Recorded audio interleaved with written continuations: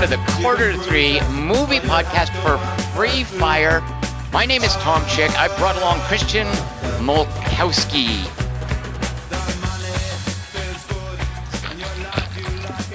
Yep, really? Brought him along, and he's here.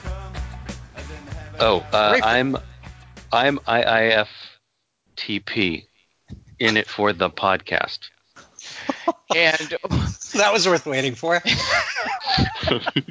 And with our, speaking of things worth waiting for, with our Free Fire tagline, the official one, and maybe a few others, Kelly Wand. Finally a movie where Brie Larson's in the 70s. Oh, right. You know what? I've so forgotten about that silly King Kong thing that doesn't even register. Give me a better one, Kelly Wand. It has some of the same music. I just assumed they shared shots and just CG'd gorillas. Right. It was kind of like Peter Cushing in Rogue One. They just used... Yeah. Oh, he was terrifying. For the reason... All right, so Kelly, you have a tagline that doesn't require knowledge of King Kong, Skull Island. Yeah, I have some that are just for dilettantes. Good. What are they? So that's why they call it a rain check. Get it? Because there's water at the end. It's water humor. Well, so any movie, you could use that for that movie. What's an Education, where Dingus was outraged at the lighting during the rain? Well, someone has to say a line with the word rain check. Otherwise, it's really stupid. That's the funny part. Oh, you know what? You're basically taking a tagline from a quip that's said in the movie. I see what you're saying. I'd forgotten that. Very good. Okay, do you have one that's not relying on knowledge of a Cillian Murphy line? It's like a Tarantino movie, but without the monologues. I'm not sure how I feel about that, but I do want to talk about it when we get into spoiler territory. Do you have any others, Kelly? Don't judge... God damn it. Don't judge sex pests by our worst specimens. I feel like I'm reading them wrong. They're not good either, but the delivery's making it... They do feel like odd translations from another language. I expect the silence. I'm not going, oh, that's weird. I thought that would kill. But it's still like, when did I ever think it would? Well, are there more of these? There's one last one. It's like Captain America Civil War, but with the ending I wish Civil War had. I don't even remember how that movie ended. You guys loved that. But is that the one where the helicarriers crash? Nope. Some of these stuff depend on you remembering a movie you saw in the last year. Your zone's getting narrower. That's the one with Black Panther? Yeah. Yep. I just think Civil War would have been awesome if they'd both... Hey, spoiler. I mean, in Captain America... Oh, the movie you saw? Well, let's get into that. So, Dingus, before we let Kelly Wand spoil more substantial things about That's not spoiling anything, is it? Tell us a little bit, Dingus. A little bit about the movie that we saw this week. I could be kidding. It could be. This week we saw Free Fire, a 2017 British action comedy thriller crime movie about, guns. Come on, Sal. The Tigers are playing tonight. I never miss a game. What did he just do, Kelly Wand? What was that? It was very alarming, and I think it has to do with sports. What was that? It's got to be Hoosiers. Is it really, Dingus? Did you just do lines from Hoosiers? I did not, but I'll tell you later what the line was from. All right, I'm going to make a note. Ask Dingus what that weird gun thing was. Okay, go ahead. Brewster's Millions, my other guess. It was directed by Ben Wheatley. Yeah. And written by Ben Wheatley and Amy Jump. That's got to be. Yeah. Huh? It stars Sam Riley, Michael Smiley, Brie Larson, Cillian Murphy, they stopped Armie Hammer. Yeah, seriously, Armie Hammer. Did that guy get any taller? He really brought it. I was so pleased with him.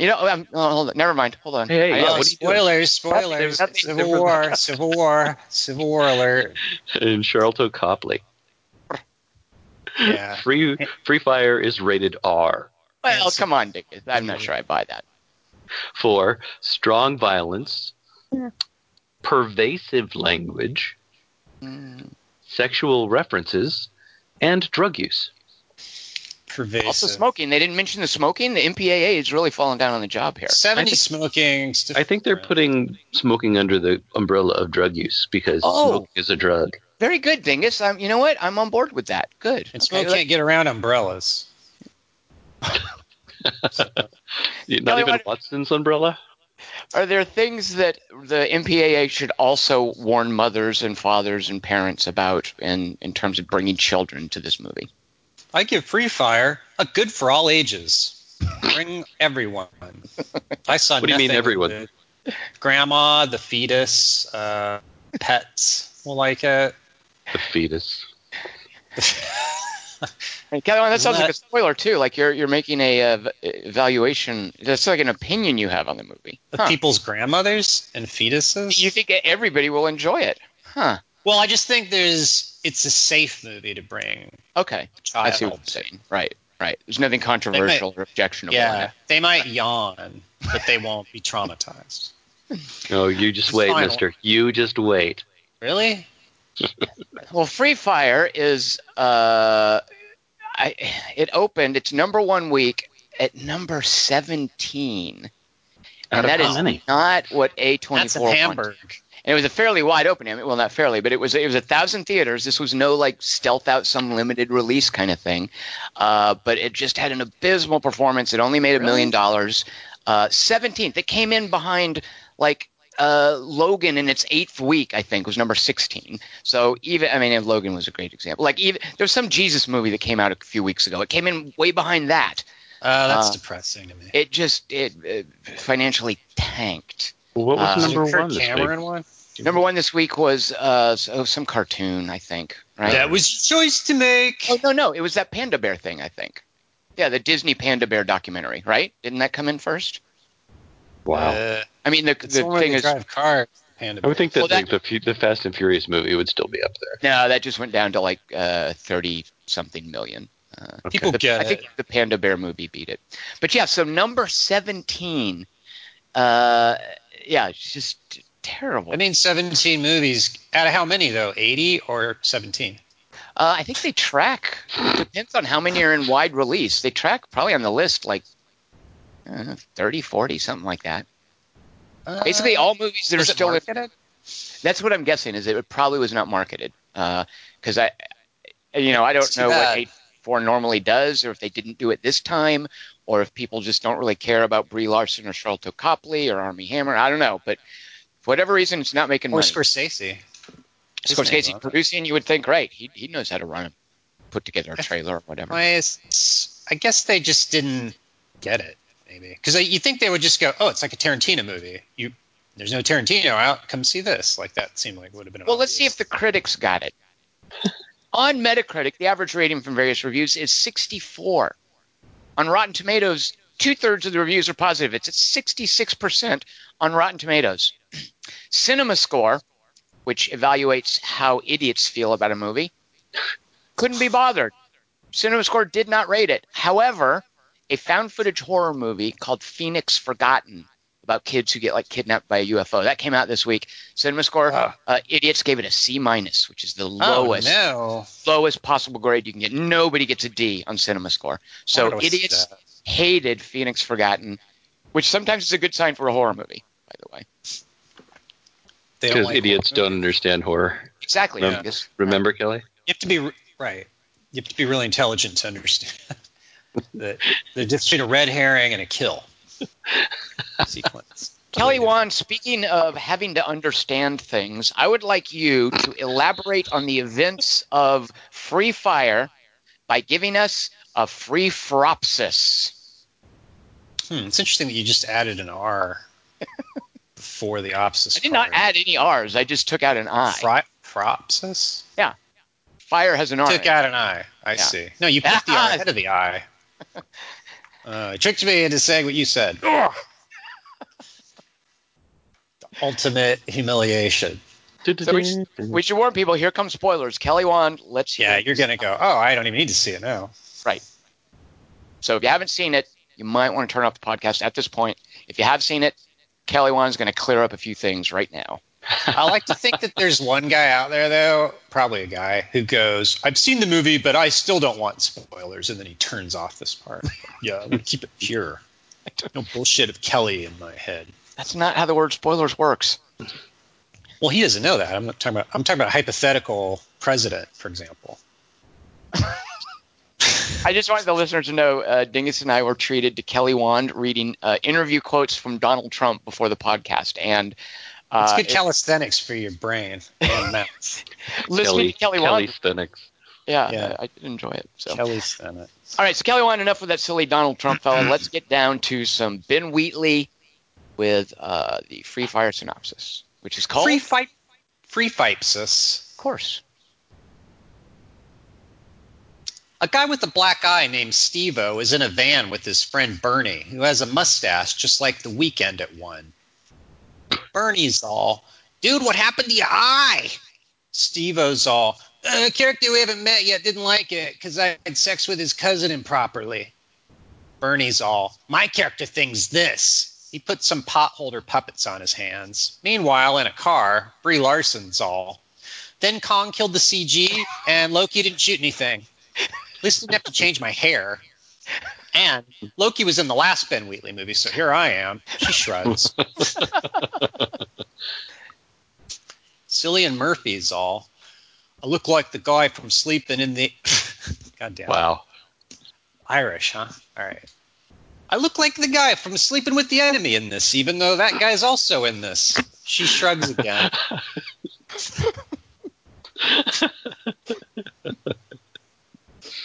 He's all, speaking of which, I keep forgetting, are you in the FBI? She's all, nope. Actually, I'm in the IIMF. He starts to draw his gun out. She's all, wait. It stands for In I'm Myself For. He's all, oh, okay. He reholsters his piece and his gun. She's all, I'm just the receptionist, though, to one of the junior partners. But if all goes well, TGFI. He starts to draw his gun again. Another guy with them named Frank also has a mustache, but it's red. I lean over to the bullet sitting beside me and go, wouldn't mind giving her a milk mustache. It ricochets. They go to a warehouse with Charlton Copley and his black friend Gary and the Lone Ranger in it. The Lone Ranger's all, I'm not John Hamm, by the way, Kelly.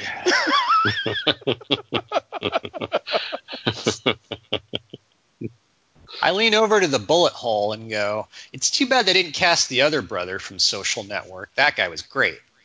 Charlton kisses Brie Larson's hand, but only the backside for some reason. He's all, yeah, your hand's as gorgeous as ever. Well, let's put on a bit of weight. Jeez. Brie Larson's all, fuck off. By the way, John Hamm's name in this is Ord. Ord shakes Cillian Murphy's hand. Cillian. I might be stuck thinking of that actor as that name forever now. Ord shakes Cillian Murphy's hand, but doesn't comment on its weight. He's all, thanks for coming out. He tries to shake Frank's hand, but Frank's not interested. Ord's all, speaking of which, you didn't masturbate before you got here, did you? I don't work with anyone who's carrying a loaded weapon, unless it's a gun. Frank's all, I need to frisk everyone to make sure they're not wearing a wire. Beside me, Trump cups his mouth and goes, check the black guy. I'm all. No, he loves them. I'm all. Check Brie Larson slower. Ord's all. Do guns count as wires? I have one of those. Cillian understandably looks at Brie Larson for a bit and goes, want to get a drink after this? Irish. Governor. She's all, fuck off. Charlton Copley takes a couple of minutes to spread out a tarp over some off-screen crates, then whips it off and goes, check out the merch. Unlike Elysium, satisfaction guaranteed.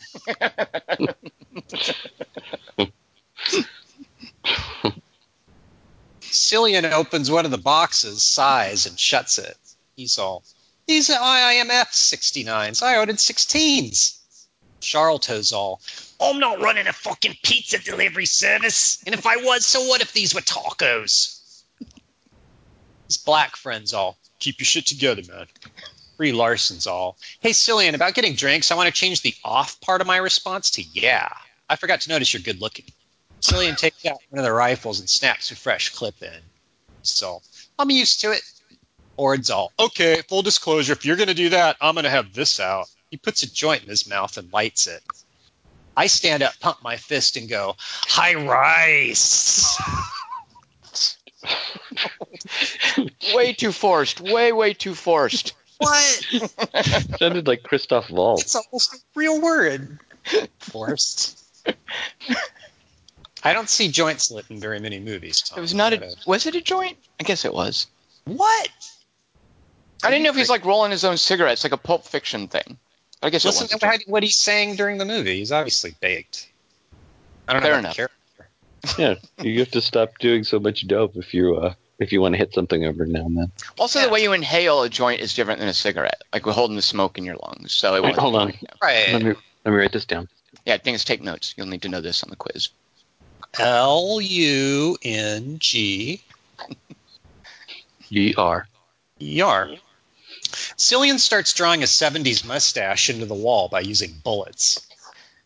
Charlotte's all, careful, that wall's me favorite steel.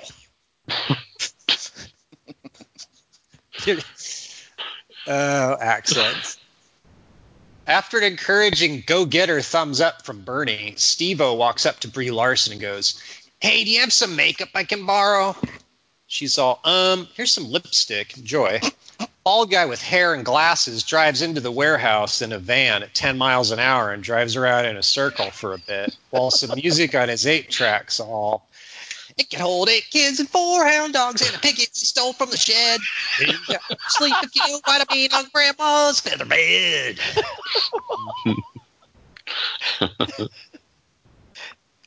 I look over at Diesel and go, my favorite Kenny Rogers movie is Six Pack. He plays a race car driver with a camper. Frank tries to put Brie Larson's lipstick on Steve-O's face. Steve-O's all, I want to do it. Frank's all, I'll do it. You can barely accessorize.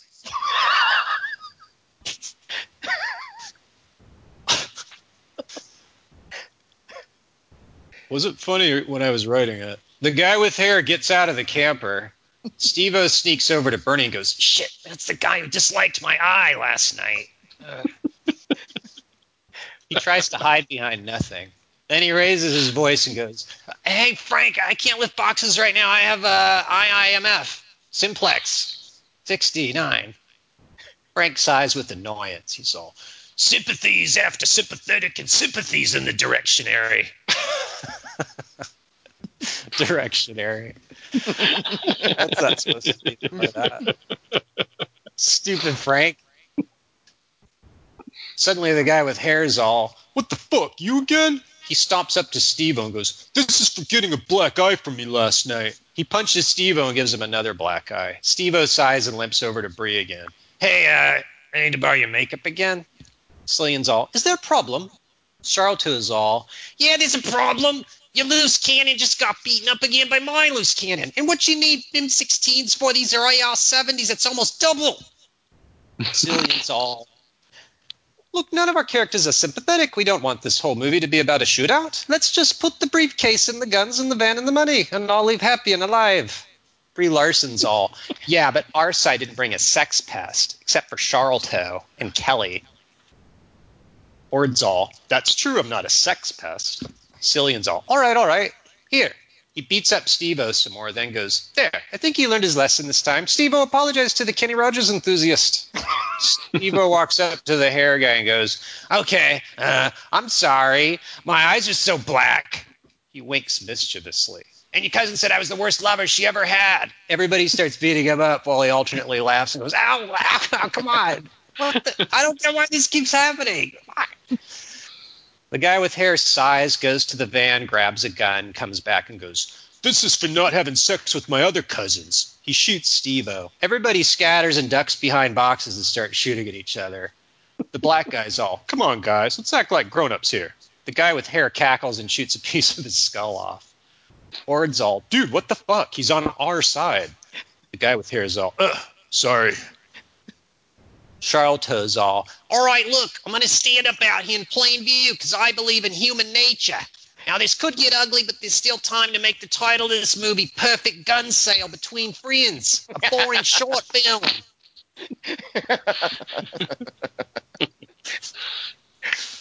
So let's all start by shooting whichever one among us has the most annoying accent. Everybody, including Charlton, shoots at his elbows till he trips and falls behind something.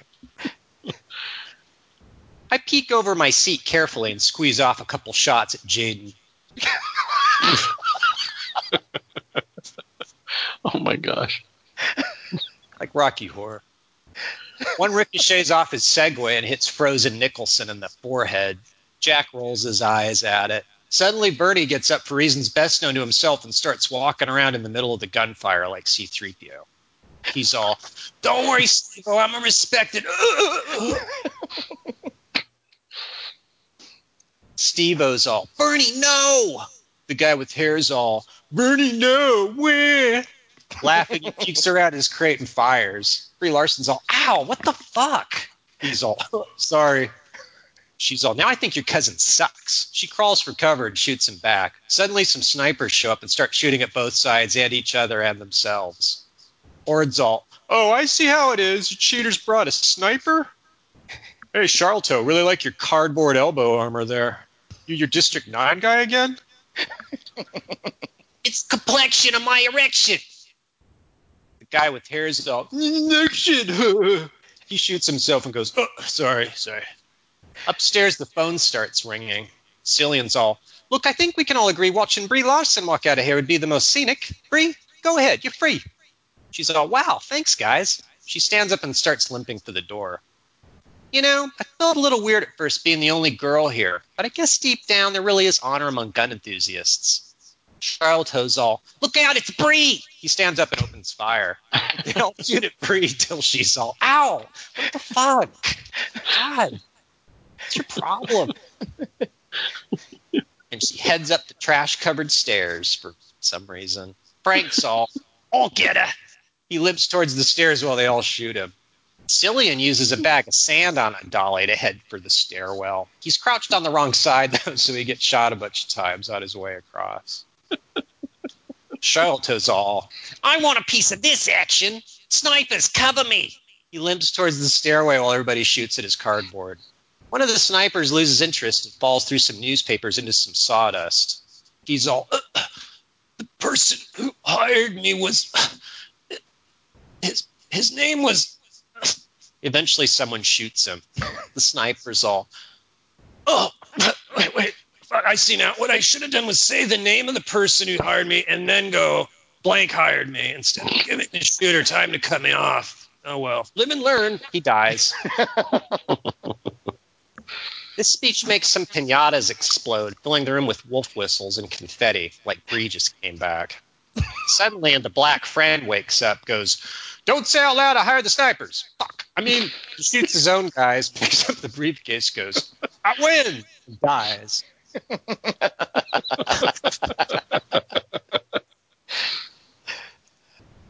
What kind of happens? Upstairs, Frank and Charlton trick each other by setting themselves on fire. Fortunately for Charlton, his cardboard puts out his flames.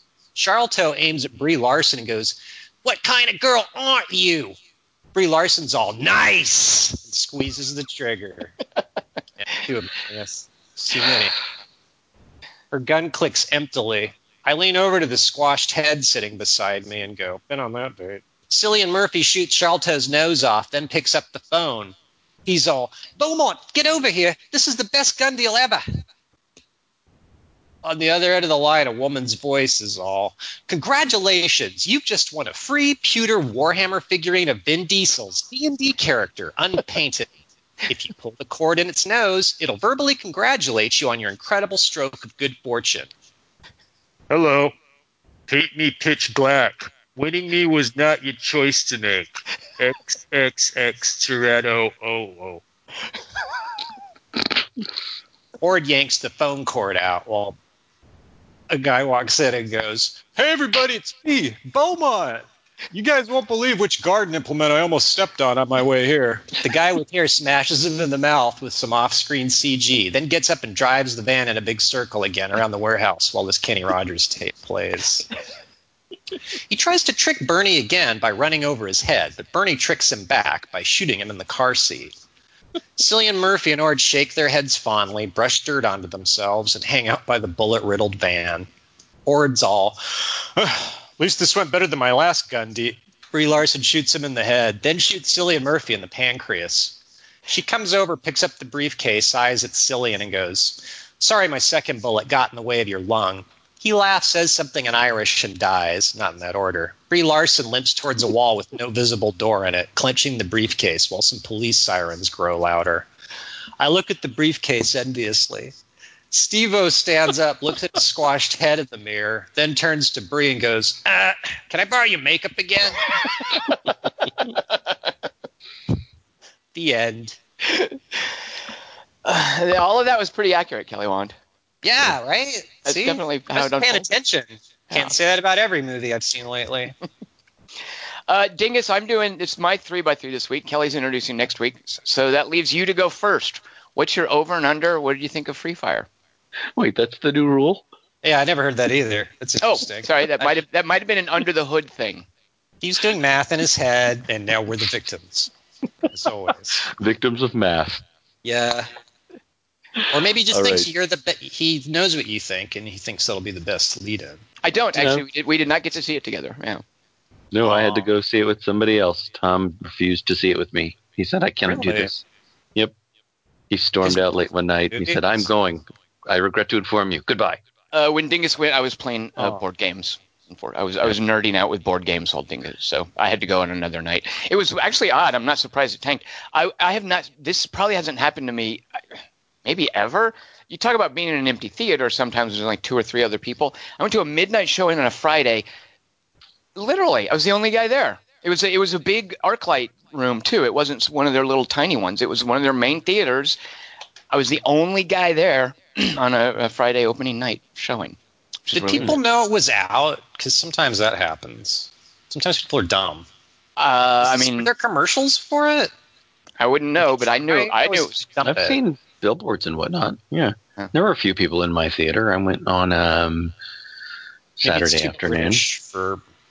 Well, I was 2 people in my place, but it was like at 11 p.m. at night in Hamburg. So well, yeah, you're in a foreign country too.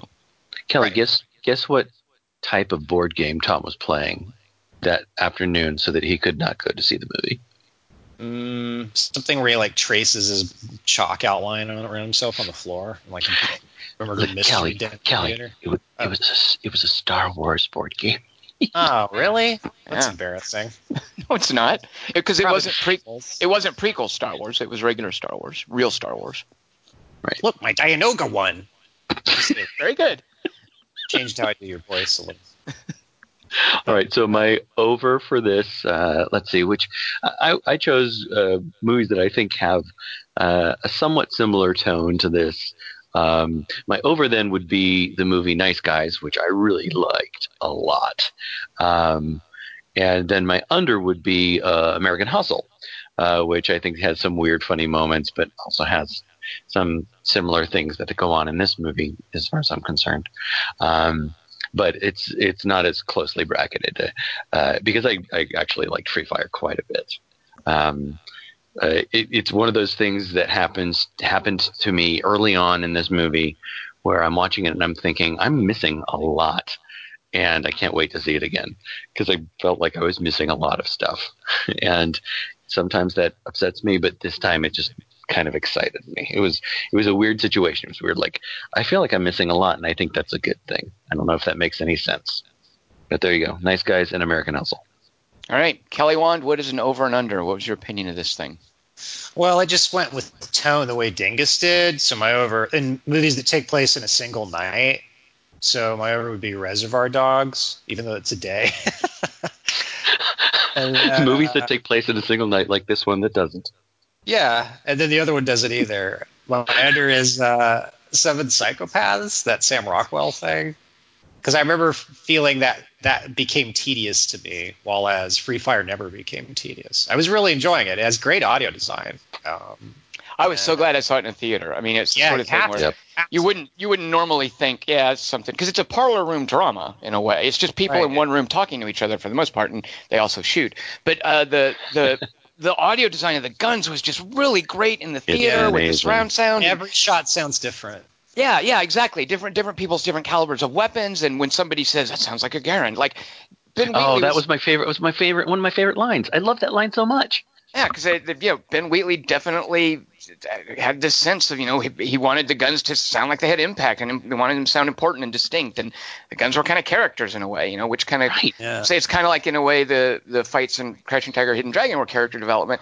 In a way here, and I wouldn't go too far with it, but in a way here, what kind of gun someone had, how they handled it, was a lot of their character, as much as what they were saying and who they were and what they wore and how their hair was and stuff. Tom, would you remind me what game? I guess I really like the Garand in one of the games we used to play, and I think it was Call of Duty, but I'm not sure. Yeah, I don't remember specifically. But any World War II game would have it, and I wouldn't be surprised. In Saving Private Ryan, I imagine. Do you hear the Garand a lot? 'Cause it has that distinct ping when when the clip is empty and just a little piece of metal flies out. And I remember that ping from the game we played. I think it was Call of Duty, but I don't know because I didn't play it that much. But I just remember liking the Garand a lot. And when he said that, I was like, "Oh, Garand!" Right. So between that and the dialogue, a lot of good lines. It's a really great movie to listen to. It is so good to listen to. I'm so glad you said that, Tom. Yeah, because it's not the sort of thing I'd think, you got to see this in a theater. So my under, I went ahead just because it reminded me of, as far as the setup of Trespass, that Walter Hill movie from the 90s where a bunch of gangbangers and some Arkansas firemen get sort of trapped with each other in an old warehouse, and they have a shootout. And boy, Trespass is awful. Oh my God, I'd forgotten how. I remember not really being into Trespass when it came out. Rewatching it this week, oh geez, it's terrible.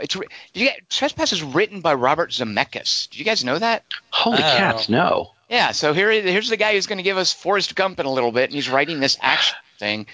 And Ice-T is such a dweeb. Like, how does anyone think that Ice-T is cool? How can anyone take that guy rapping seriously? I mean, I guess he is such a dweeb in this movie. His silly hair and his voice, and he's a terrible actor, and he's trying to look important, and at one point he tries to look stricken when his brother gets shot.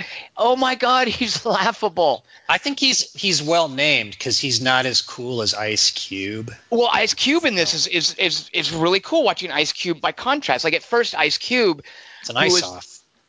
It is an ice-off, yeah. And Ice Cube has allowed his kind of results. He's allowed his persona to not be taken as seriously. You have things like 21 Jump Street and Fist Fight, where I kind of look at him now and I realize, he's on the edge of smirking and letting me know that it's a joke. Ghost of Mars. So watching him in Trespass at first, I was like, I can't take him seriously. But as the movie went on, and he's so committed and he's really good, I was like, okay, I don't have to take him seriously. He's good. Here's a guy actually acting, and he's convincing, and he's one of the few guys really selling this. So I think Trespass is a terrible example of a parlor room shootout, which is how I'd characterize this. And I love, Reservoir Dogs is another example. But I'm not bracketing it at all because I love this thing. I'm so any reservations I had about Ben Wheatley after seeing Field in England, I'm just going to pretend Field in England never existed. Because, oh my God, I am so in love with Ben Wheatley and Amy Jump at this point. This movie was for me, and I love that they did it. So my over, because I can't think of any other good parlor room shootout like this. Like Hateful Eight wanted to. Yeah, Hateful Eight tried. Hateful Eight wishes it could be half as good as this. So my over, I'm just going to have to go with, because I do think that this is the definitive parlor room shootout, and I think I even might like this more than Reservoir Dogs. Reservoir Dogs is brilliant, but for reasons I want to talk about, I think I like this better. My over is going to be a movie where none of the players is really necessarily the villain. They are all relatively likable, but they do terrible violence to each other for understandable reasons. They're just caught up in these circumstances. So my over is The Rover, where you have these people, none of whom, I mean, you kind of, by the time it's over, you kind of like all of them. And somebody's going to have to kill someone else in The Rover. Like, The Rover's going to have some violent ending. And I really liked about this, because in Trespass, by the way, you need Bill Paxton and William Sadler, the good old boys who come from Arkansas to find this hidden gold in East St. Louis. And over the course of the movie, the gold kind of corrupts William Sadler, and he becomes the bad guy, and he's irrational, and he makes them all do terrible things. And of course, he gets his just desserts, but he's the villain. I don't think this movie did that with anyone. I mean, certain people, certainly Steve-O was the whiny, snivelly guy, and presumably he'd beaten a woman the night before. So, yeah, he was a jerk. But there was nobody in this who was really driving everybody towards villainous behavior. It was just things falling apart with relatively likable characters. And I just – that was just great. Like Green Room, for instance, is another, in a way, kind of parlor room siege. Green Room, clearly, you've got the evil guys and the good guys, and the evil guys are driving the action. If they just leave the good guys alone, it would be fine. This movie doesn't have that luxury because they're all fairly decent people who are just falling apart along different lines. And I don't think Ben Wheatley intended this, but there's almost a kind of a political dimension here, at least sort of how I feel politically, is that people who don't normally hate each other are kind of having to hate each other these days. And that's sort of just my feeling politically. And it was really it just meant a lot to me to watch that happen on a microcosm in a really thrilling, well-written, beautifully cast action movie. So there you go. So avoidable. It's exactly it's so avoidable. Yeah, exactly. Yeah. Right. And that's and the same with the Rover, by the way. You know, the Rover, if they just let him take the car at the very first part, but nobody understood anybody else's agenda or what was going on, even though everybody kind of meant well, just nobody really fully appreciated the situation, and it just unraveled. So I could just gush for hours about this. So a huge fan of this, and I so love that. So his wife is Amy Chung. Well, I don't know if they're married, but they're partners. They call themselves partners, writing partners and partners. Yeah. Okay. And clearly, like you see, I mean, she's obviously not the public face of the movies, but she is credited as a writer in Sightseers and in High Rise. I think she edits the movies with him. So I get this sense that they're kind of this really cool team working together, because the stuff he's done with her name mentioned as a writer, as an editor, like this, like High Rise, I just like Sightseers, are just amazing movies. Well, you know, we went to see it at the ArcLight at different times, and one of the things that ArcLight sometimes does one of these like little press packets afterward, where you see an interview with a filmmaker that they produced specifically, supposedly for the ArcLight. And I know that you're usually not crazy about that type of thing, Tom, because it feels prepackaged, much like any of those electronic press things. Well, it is. They shoot them when they're doing the press junket. I mean, It's clearly like Ben Wheatley sets aside, or his publicist will set aside a few days, and it'll be like, okay, you got 15 minutes with Entertainment Weekly, and then 15 minutes with this weird blog, and now 15 minutes with the ArcLight. And so it's clearly they're just broadcasting their little press junket interview. Yeah. But one thing I did like about it, because I sat through most of that, was hearing Ben Wheatley talk and talk about Amy Chung. And I just imagine that she just doesn't want to do those things or has other things to do. And him saying, you know, I'll write scenes and then say, I don't know what to do with this, and hand it over to her. And she goes, okay, I'll fix it. And he was super deferential too about exactly. You know, whatever, you know, the crappy stuff is the stuff that I've done and she makes it better. Like he was just super complimentary towards her, and you know, they clearly have he clearly has a lot of respect for her. It just seems like, and based on the movies that come out of their collaboration, it just seems like such a fruitful collaboration. They're good together. And I kind of do now want to hear her interviewed, and I don't know if she has been. This also, it just makes me so grateful for the British Film Institute and the National Lottery. Yeah, now, you see the National Lottery's logo in front of a lot of movies, and this is the UK. They have a state-run lottery, and part of what they do with the money they earn from it, because the UK actually – most other governments, at least first world governments in the world, have a different way of thinking about this. But part of what happens to the money that the National Lottery earns is they funnel it into cultural pursuits, like the British Film Institute. And they give grants to guys like Ben Wheatley. If Ben Wheatley had made this movie in the States, he would have to take it to a studio. He'd have to get financing from the studio. He'd probably get studio notes. I don't know what percentage of the money for this is I think a $10 million budget, comes from a grant from the BFI. But I think it couldn't have happened without it. And I just studio notes would have destroyed this movie, I think. I remember us talking about the BFI before, and I wonder if it was during Fish Tank. I'm not sure, but I remember us talking about that. Yeah, like Andrea Arnold, I imagine, like Fish Tank and not Red Lantern. What was the Red Road? Yeah, like Red Andrea Road. Arnold. I don't doubt that she was a huge beneficiary of the BFI grants. Yeah. So Kelly Wand, studio notes. Why would studio notes have been a problem with this? Because I'm sure Paramount has some ideas. Maybe Kelly Wand, if it had gotten more studio notes, it would have made more money. I don't know. Well, you don't know, and then if it doesn't, you've ruined the movie and lost the money. Was this? I think word of mouth's going to help this movie because it made a big impression on me, and I can't wait to make people watch it and go, see, why didn't you see this opening weekend? Yeah, no, I can think of a lot of ways that the studio would have fucked this up. Yeah, that ending is such a bummer to me, and I didn't expect to feel that. You mean when Ord gets shot? Yeah. Because in my theater, and Chris, 2 people behind me, when Ord gets shot, 2 people behind me went, no, and the other one went, oh, no. Right. I mean, they that's great. Yeah, they were so strong. It was like, no, oh, no, because Ord is such a I don't know, you just sort of gravitated to him, and it was just great to hear somebody in the theater yell out, oh, no.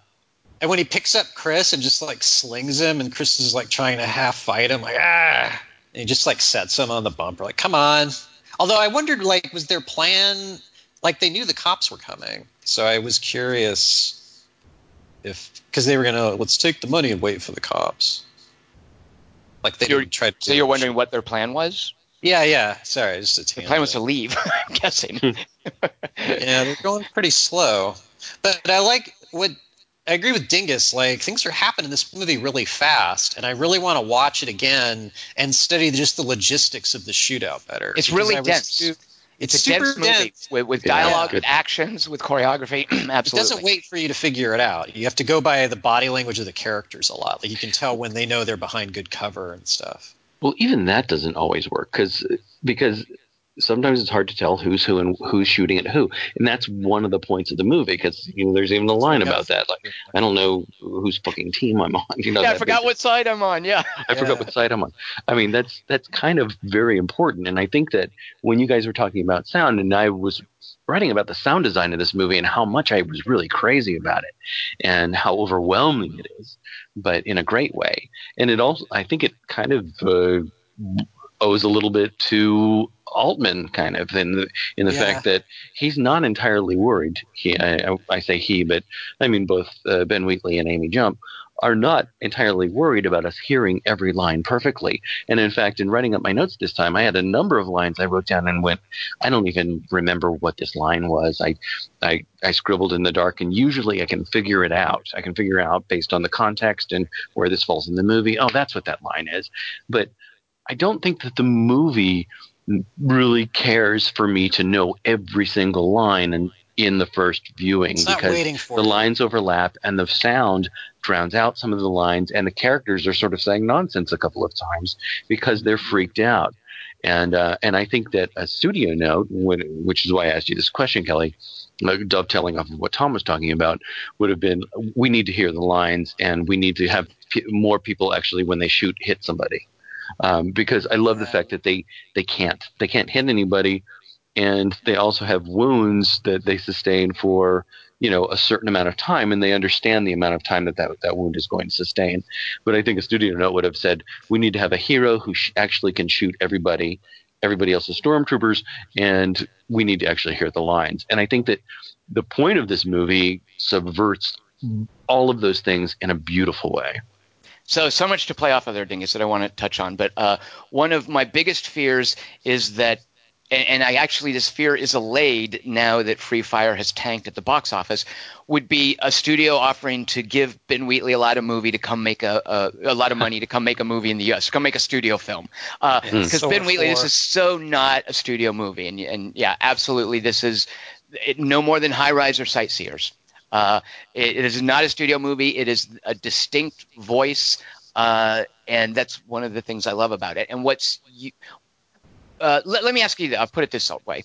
How Tarantino-esque do you guys feel this movie is? And not even overtly. Good, even good, because I think we all agree that Hateful Eight's bloated. We had problems with Django Unchained. But as far as what Tarantino kind of created and what he represents with his early movies, how much do you feel that this fits in with that? So Kelly, sorry, go ahead. Well, this one feels more realistic. Like the Tarantino characters are kind of like we know we're in a Tarantino movie. And so this felt more the fact that half the cast is British and half are American lends it a certain vibe that I don't get from Tarantino. I don't think he does good British people. Yeah, poor Christoph Waltz in Django Unchained, for instance. Yeah, and he wants you to hear his lines. He's like, he lovingly photographs people saying his lines, and in this, it's way different. Which is exactly what I think Dingus was getting at with here. I think it's a lot of mumblers. Well, it's not. This is not actors making sure that they deliver the script into the microphone and audible. Like the words don't call attention to themselves. This is a movie, and I like, Dingus, that you invoked Altman, because this is a movie ultimately about people having conversations. Because the actor in a normal movie, those stop for the action sequence. You're talking, something happens, characters learn things about each other, and then there's a shootout, or there's a car chase, or we're going to have some sort of beautiful balletic slow motion action sequence with cool choreography and stuntmen and explosions.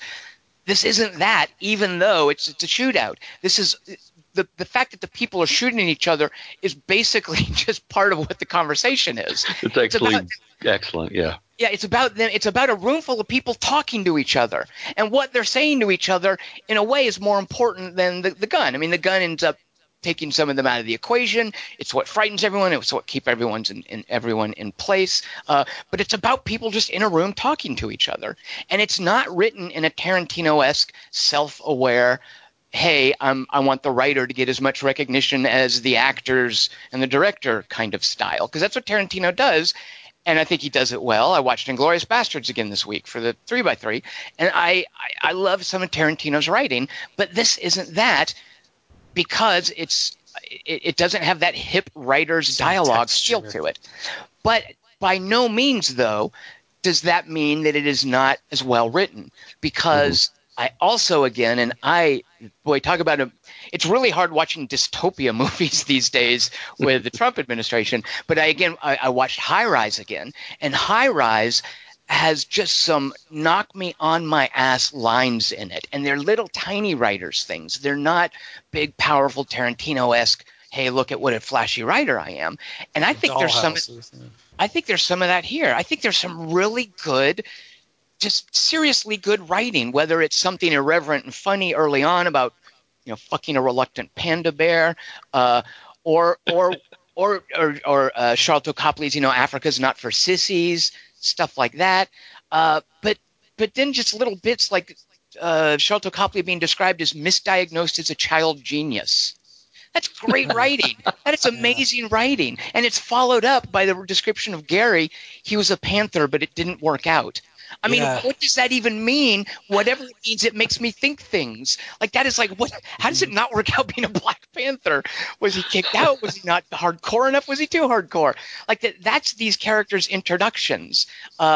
Fantastic writing, but not just so hip and self-aware and calling attention to it. And I think that that's what Ben Wheatley and Amy Jump are so brilliant with in Sightseers, in High Rise, and now in Free Fire. Yeah. I think for me, one of the things that I caught early on that answers your question about how Tarantino this movie is this, I saw Martin Scorsese's name, as a producer early on in the credits. And then one of the early lines is, I thought, a direct call to Raging Bull. that line about he's not pretty anymore is kind of a quote from Raging Bull. And so I started to think, wait, is this movie just going to quote other movies? Is that what he's going to do here? Is that what they're going to do here? But they don't do that. I think he kind of gets that out of the way. He dismisses it. And then, like you said, and I love the way that you put this, because I think the gunshots and the bullets become part of the dialogue. And that's all part of the structure of the movie. The things that they say are just as important as what the bullets are saying in some cases. So I think he gets that out of the way. When I say he, I mean both him and Amy Jump, are getting that out of the way early and saying, look, that it's not that kind of movie, and we don't, we're not going to be cute except when we need to be, but don't worry. This isn't going to be a sweet movie in that way. And we're not in love with ourselves. What it reminds me of, Dingus, and Kelly Wand, you mentioned this, the fact that, and I didn't even realize until I was reading about this, that it's set in Boston. Like, I don't recognize the Boston skyline enough, but so this is apparently set in Boston. I knew it was in the U.S. I didn't know it was a specific city, but it does have a very multinational feel because there's a South African in the room, because there's this tension between the IRA and the British, and because these are arms for the IRA. There's a very multinational feel, and of course a very British edge, which in Sightseers and High Rise is definitely, and even a Kill List, definitely part of what Ben Wheatley's doing. His first movie, Down Terrace, I think, I haven't seen it, but I think it was like a British gangster movie. But what it reminded me of, but what I think it's very different from, is Guy Ritchie. And Guy Ritchie, super flashy director, very actor-centric. Like, Guy Ritchie loves his casts. He loves being big and generous and flashy with his casts, having really flashy actors, and that's an asset in a Guy Ritchie movie. This also very actor-centric, but it doesn't romanticize the characters. There's nothing cute here about them in the way that they are in a Guy Ritchie movie, where they look like they're out of a comic book, and you know that Guy Ritchie is sort of playing around with them, and they're having fun, and there's these wacky caricatures sometimes. These characters aren't romanticized, and furthermore, it's not shy about brutalizing them. I mean, this movie, the arc of this movie is people getting shot and bleeding out. And that's kind of, in a way, the pace of the movie. It's this tension, and the deal's going to go wrong at some time because of the name of the movie, and you're not here, as Kelly Wand mentioned, this isn't called A Gun Deal Gone Perfectly Fine. Something's going to go wrong. And it goes wrong, and it explodes, and it burns for a while, and then it kind of peters out like somebody bleeding out. That's kind of the feels, this adrenaline jolt, and then it fades, and then you're just laying there dying. And that's kind of what happens to all the cast members, is they just all get shot and brutalized, and they bleed out. And Guy Ritchie wouldn't do that. Guy Ritchie would just have his characters bopping along super snappy all the way until maybe, their head exploded or something. Yeah, head exploding, Yeah. Another studio note would be, like, there's an applause line where Brie Larson, I'm not a nice girl. And then that line's in the trailer. But, like, if it was a studio movie, that would have been followed up by a major gunshot. But instead, it's a dud. Did you notice, flagpole on the boat, Kelly, because I love watching trailers after I've seen a movie. In the trailer, she says, I'm not a nice girl. She pulls the trigger, and they dub in, as they cut away, a gunshot effect. Like, in the movie, in the trailer, they make it sound like she says that and shoots the bullet. I mean, they're just tricking you. I'm okay with that. I hate trailers anyway. Right. But they clearly in the trailer make you think, this is what this badass girl says before she shoots someone. Studio notes are good for trailers, I guess. Well, trailers are just selling movies. Yeah, absolutely. Right. So we had one person write in this week, Chris Markinson. He really liked it. He said he feared it was going to be a Tarantino ripoff, so he didn't really like it at the beginning.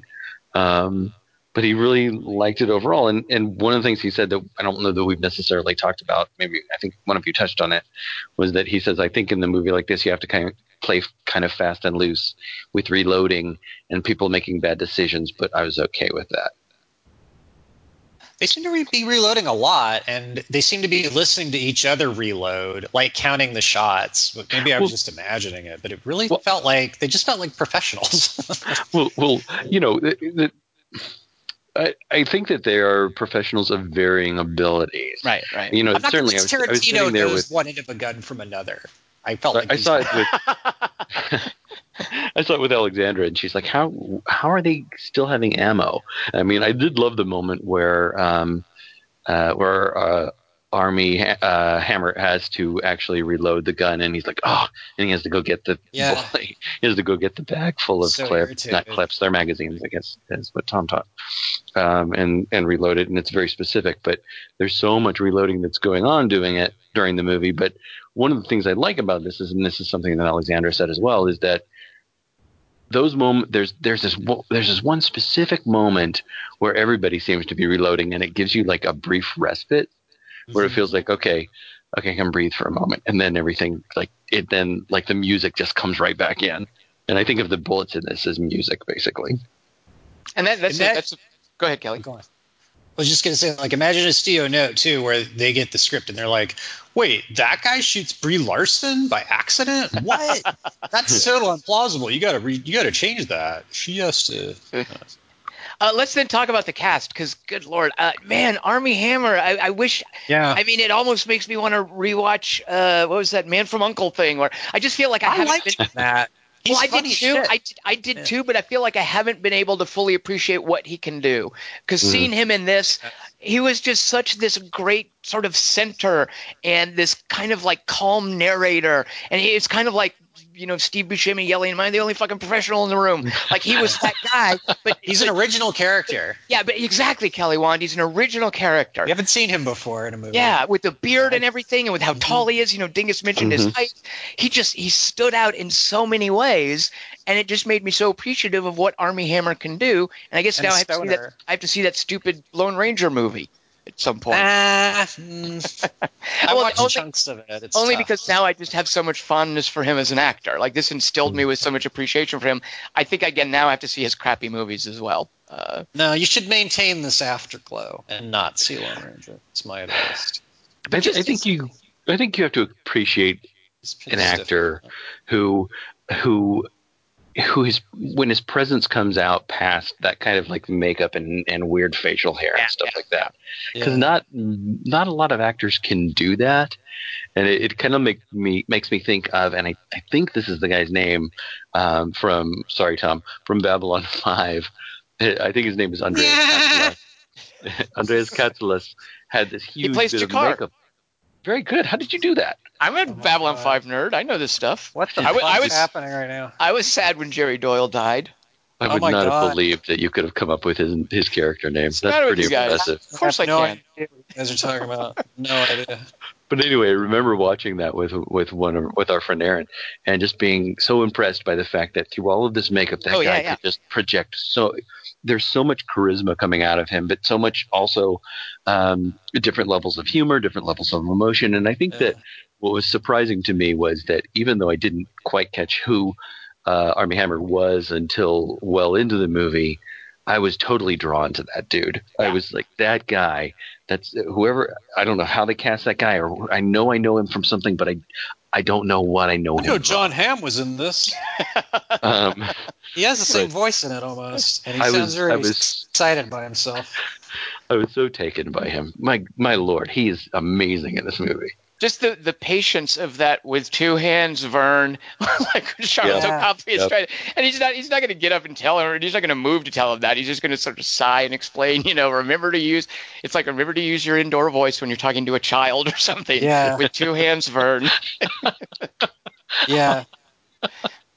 And Charlton Copley, it's basically in a way his hardcore Henry character. He's just as big a goofball as ever. And shaving him, I mean, not shaving as in shaving facial hair, but making sure you get just the right level of Charlton Copley is really hard. Yes, it is.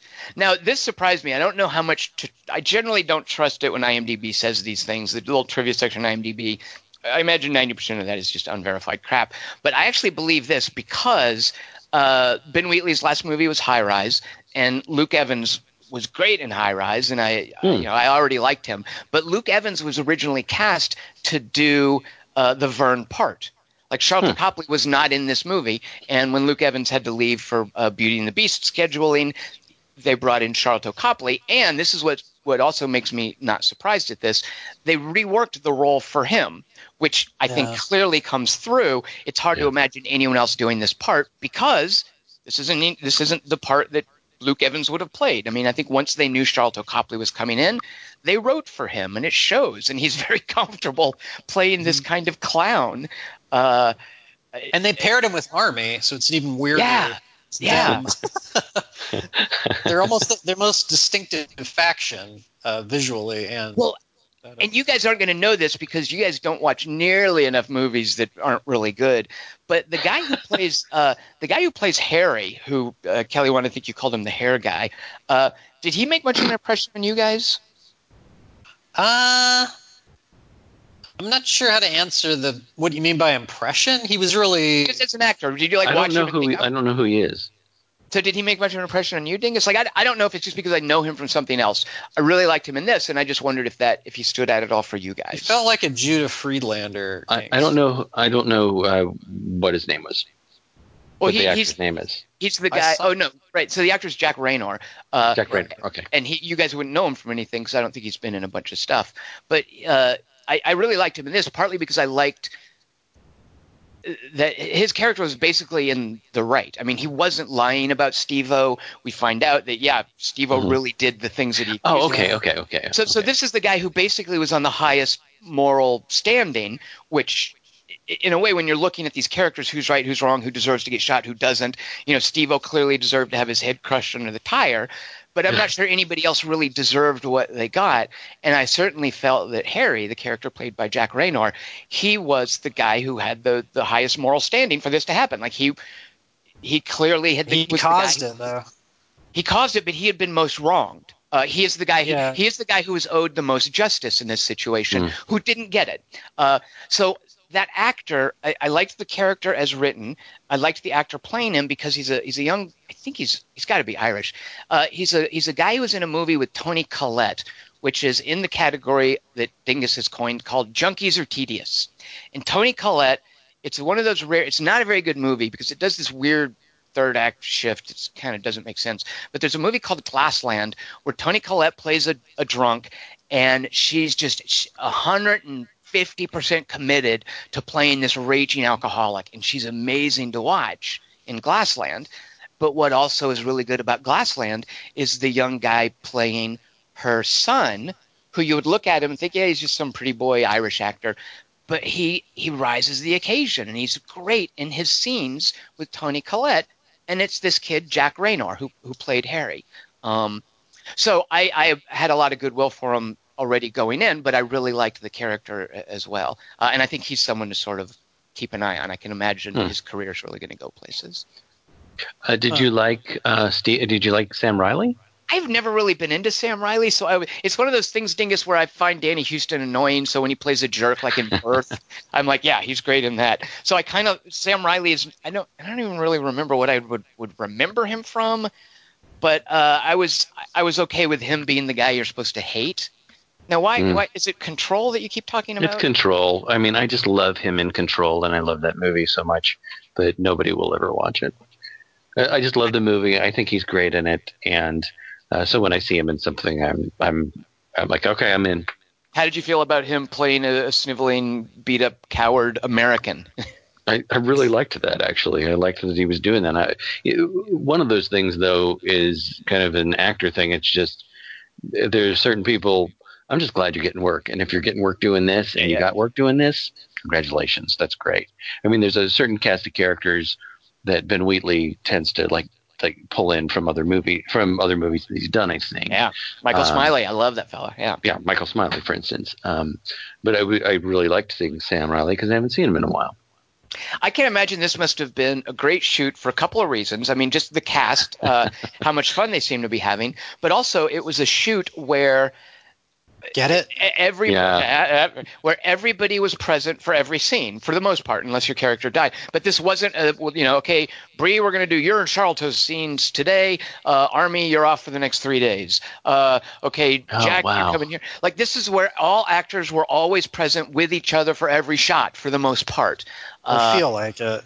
Or feel like it. And even, I mean, there were, right, exactly. Like it's definitely actually really interesting to say because I wonder about the amount of setups they would be able to do given the budget they must have had. Well, and I imagine it was a tight schedule too. Like, this is like they lost Luke Evans because of Beauty and the Beast. Was there ever a chance they were going to lose Brie Larson because of King Kong? I mean, I don't know the logistics of this, but yeah. I can imagine it was a very tightly scheduled thing. Right, and what a thing. Go ahead, Kelly. I was just curious if he wrote this before High Rise, and then it was like it's his Right. La La Land, where he wrote it before. Well, I can't imagine that High Rise did really well. Anything? But it had a lot of buzz. Did it? I guess so. Yeah. Stylish movie. Like I remember it. I just get this. It holds up. My God, that movie's so good. It holds up better than when I was watching it. It holds up better every successive time I've seen it. I guess I've seen it 4 times now. I have liked it more. High Rise is just I don't want to throw this word around, so maybe I'll pull back on this someday. But watching High Rise this 4th time, I think it's a masterpiece. High Rise just has so much in it. I don't know about inadvertent, but there's so much little bits of brilliance that coalesce in High Rise. It's like I was saying, there are lines in High Rise that just knock me on my ass that they're so good, and they're not showy, they're not flashy. And Tom Hiddleston just watching this image of perfection undone as a metaphor for the fall of civilization.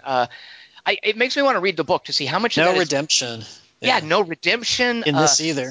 And how much of that is J.G. Ballard's book, the source material, or how much of that is just how freaking good Ben Wheatley and Amy Jump are? I don't know. 70s, too, so he's a 70s. So let me ask you guys this. How important is it, that Free Fire is set in the 70s? Why is it set in the 70s? Well, because of the IRA, right? I mean, why does it need the IRA? Oh, that's the reason for the gun buy, but I guess you could make it about Mexico. I mean, people are still buying. Yeah, exactly. So people are still buying guns from arms dealers. So yeah, because I think you're right, but do you know why? No cell phones. Because of John Denver, probably largely. So Kelly, I think, is onto something as well. No cell phones. This idea that you've got to isolate the characters. But clothes. I think, Dingus, you're absolutely right when you say because of the IRA, and I don't know if this was conscious, but I was certainly thinking about it watching the movie. If you look at who's going to be buying guns today, there's going to be some weird ickiness about, the brown people are the bad guys. It's the Mexican cartel or the Arabs. And I don't think that Ben Wheatley that he was thinking, people don't like Muslims. I don't think that was part of the equation. But the IRA, in a way, is one of the last sympathetic terrorists, basically people that would buy guns en masse, that we have. Because the Irish, we think of the Irish, quote unquote, as civilized. We don't think of Palestinians as civilized. We don't think of course, ISIS as civilized. People who buy arms from gun dealers, the last noble people to do it were the IRA. White man terrorisms. It's interesting that you say that. I wonder if we have listeners in England that would take umbrage with that as far as them being or Irish. Sure. I mean, sure they would, but there's less of a sense of the other when you're dealing with, say, the Irish and the British than there is when you're dealing with the West and the Arab world, for instance. Right. But yeah, you're right, Dingus. To people in England who lost children in a bombing or something, or parents in a bombing or something, absolutely, the IRA are horrible. But I think that's a decent theory, and I like that you brought it forth because I didn't think about it in those terms. Yeah, and usually I challenge a movie when it chooses to be a period movie for whatever reasons, but I was so I don't know. I'm not going to say distracted. My senses were so overwhelmed by this movie that I didn't tend to question a lot of those types of things because I know I'm going to watch it again. And I thought also part of the 70s stuff, I thought everyone looked pretty badass. Like there was none of this like, hey, look how goofy people look in the 70s. That kind of, what David Russell did with American Hustle. Oh yeah, and Boogie Nights, like making fun of Christian Bale being like bald and having to do the comb over or whatever. Like there was this sense affected. Yeah, exactly. It wasn't affected, and it wasn't making fun of them. Like they looked like badass people who were badass criminals. I think would look like nobody looked like they were being made fun of, even with sideburns, with the suits, with Armie Hammer's beard and stuff. Yeah. How much did you guys? Go ahead, Tom. I just want to say, dressing Brie Larson, whatever she was. Brie Larson, God, she looked so good. Just as like a super hot 70s chick. Yeah, man. That hair's rocking. She was smart. She was funny. She was quiet when she needed to be, and she also smoldered. I mean, she had this whole great arc that she played. I really liked her, and it's hard to do when you have that many people. Did I hear her at one point say men? Like, was that one of her lines? She actually says, ugh, men. Good, right. I thought I heard that word. I agree with her. So I want to know how much you guys laughed during this, because Chris Markinson objects to the lack of overhead shots because he thought that would have given you an idea of where people were. Which, sure, with all due respect to you, Chris, I disagree because I like the sense of confusion in this movie. But that's kind of me. But he also said he laughed quite a lot during this movie. I found myself laughing quite a lot during this movie. It was the opposite reaction of the person I saw it with. So I want to hear what you guys have to say.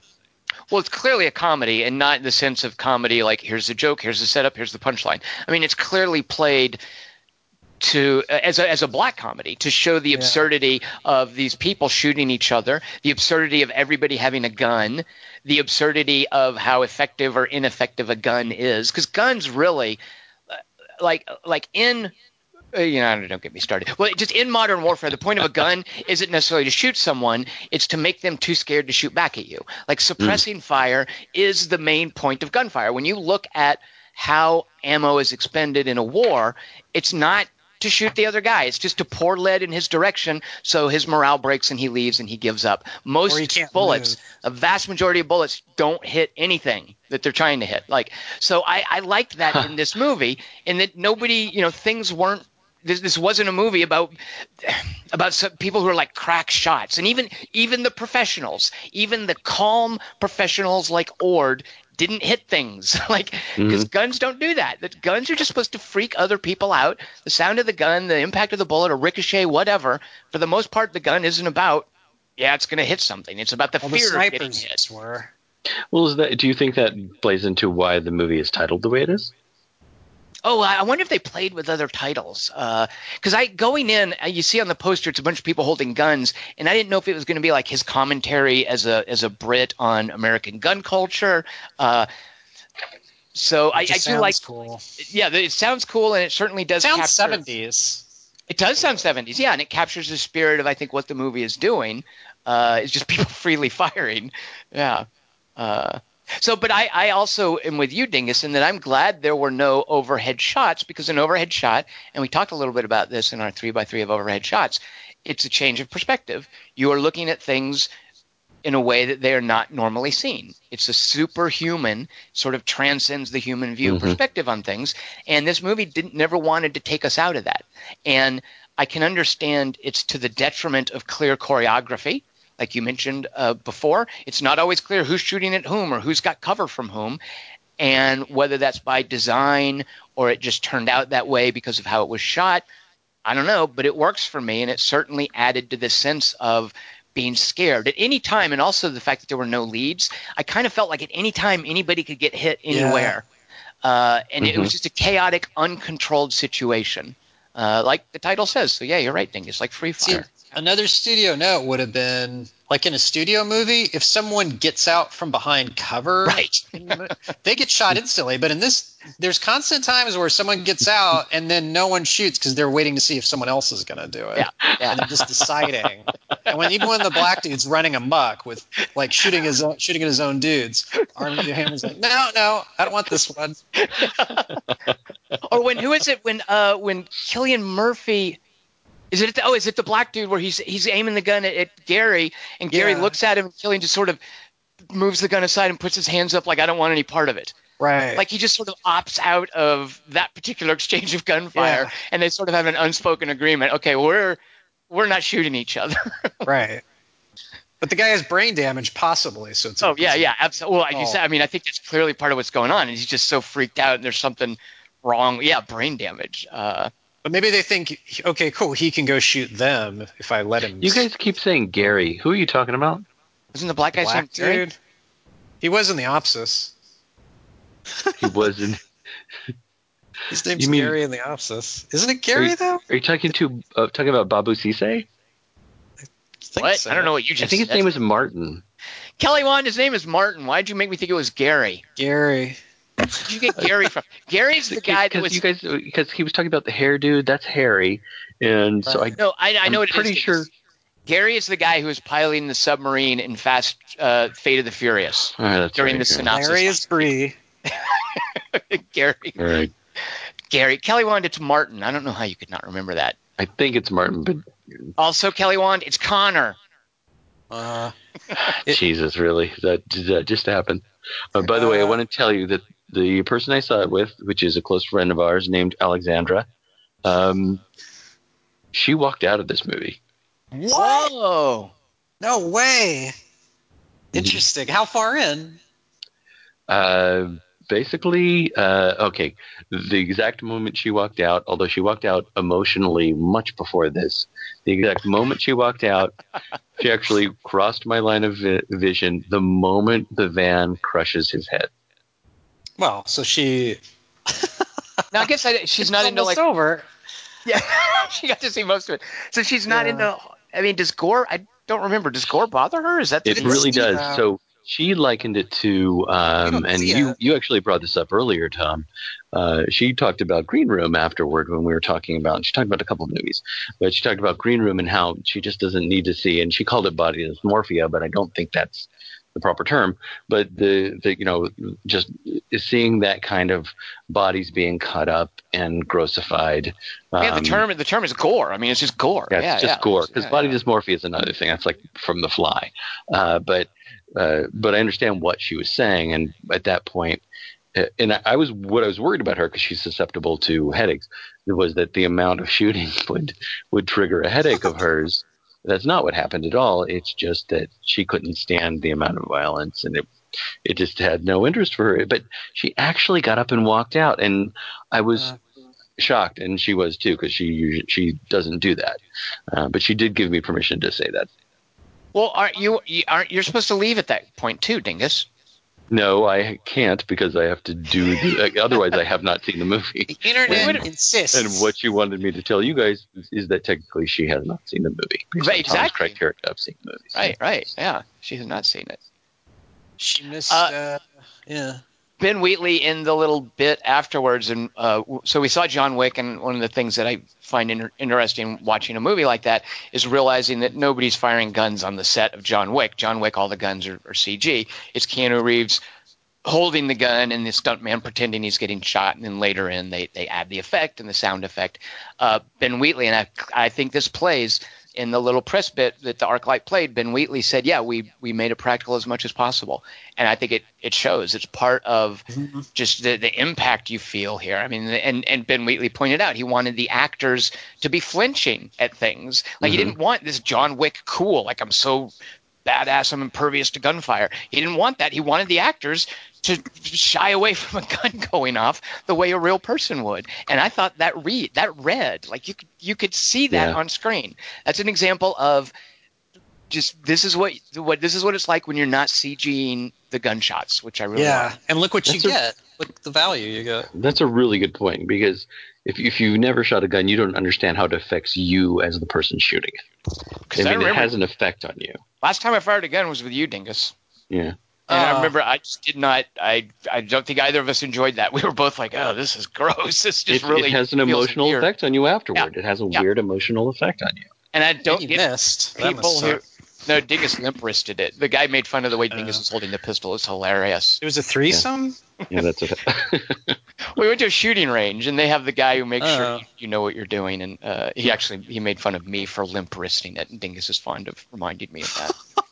Did you notice in the credits, however, there was a visual effects studio was in the credits. Do you guys know what the CG was?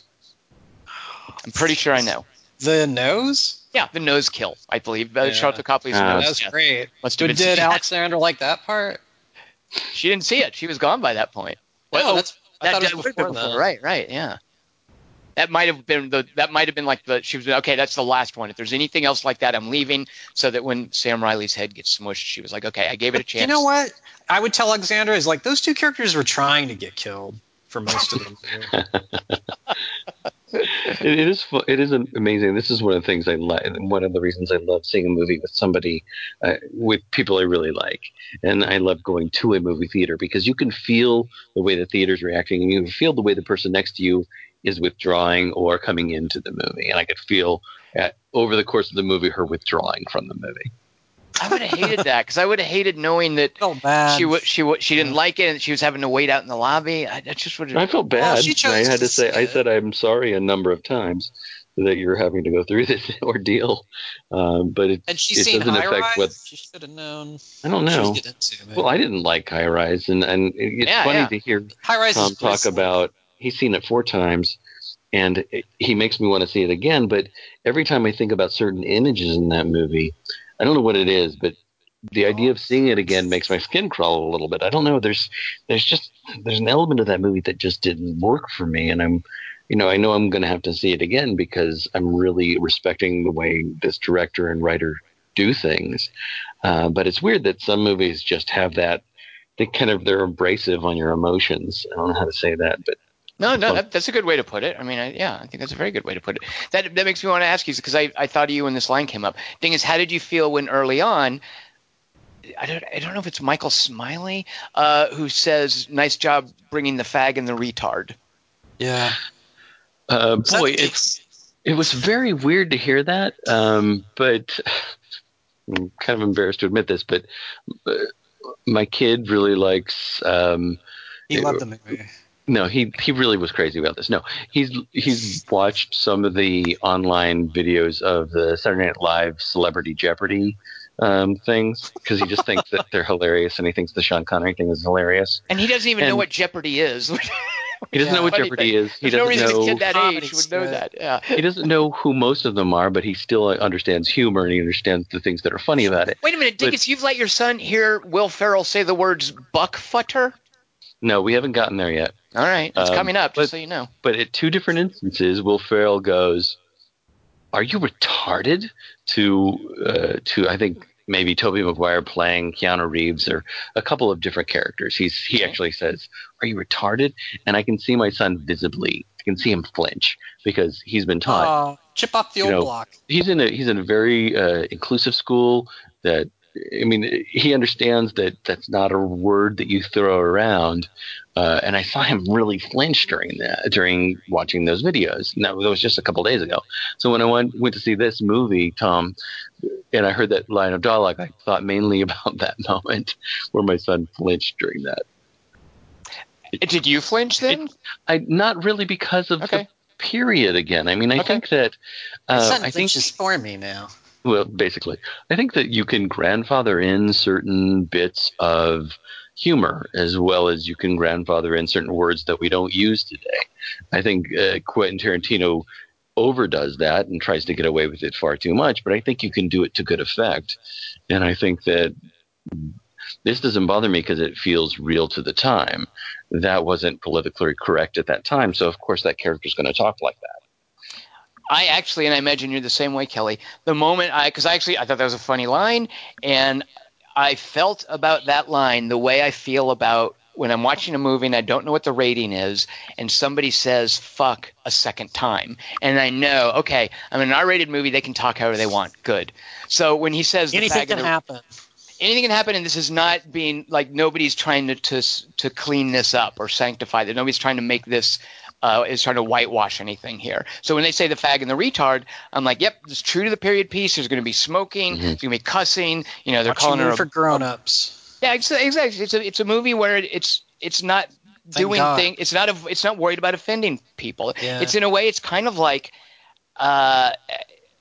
Well, I was gonna say it's like when you see the word nigger in Mark Twain, it's very different than when someone like Tarantino does it.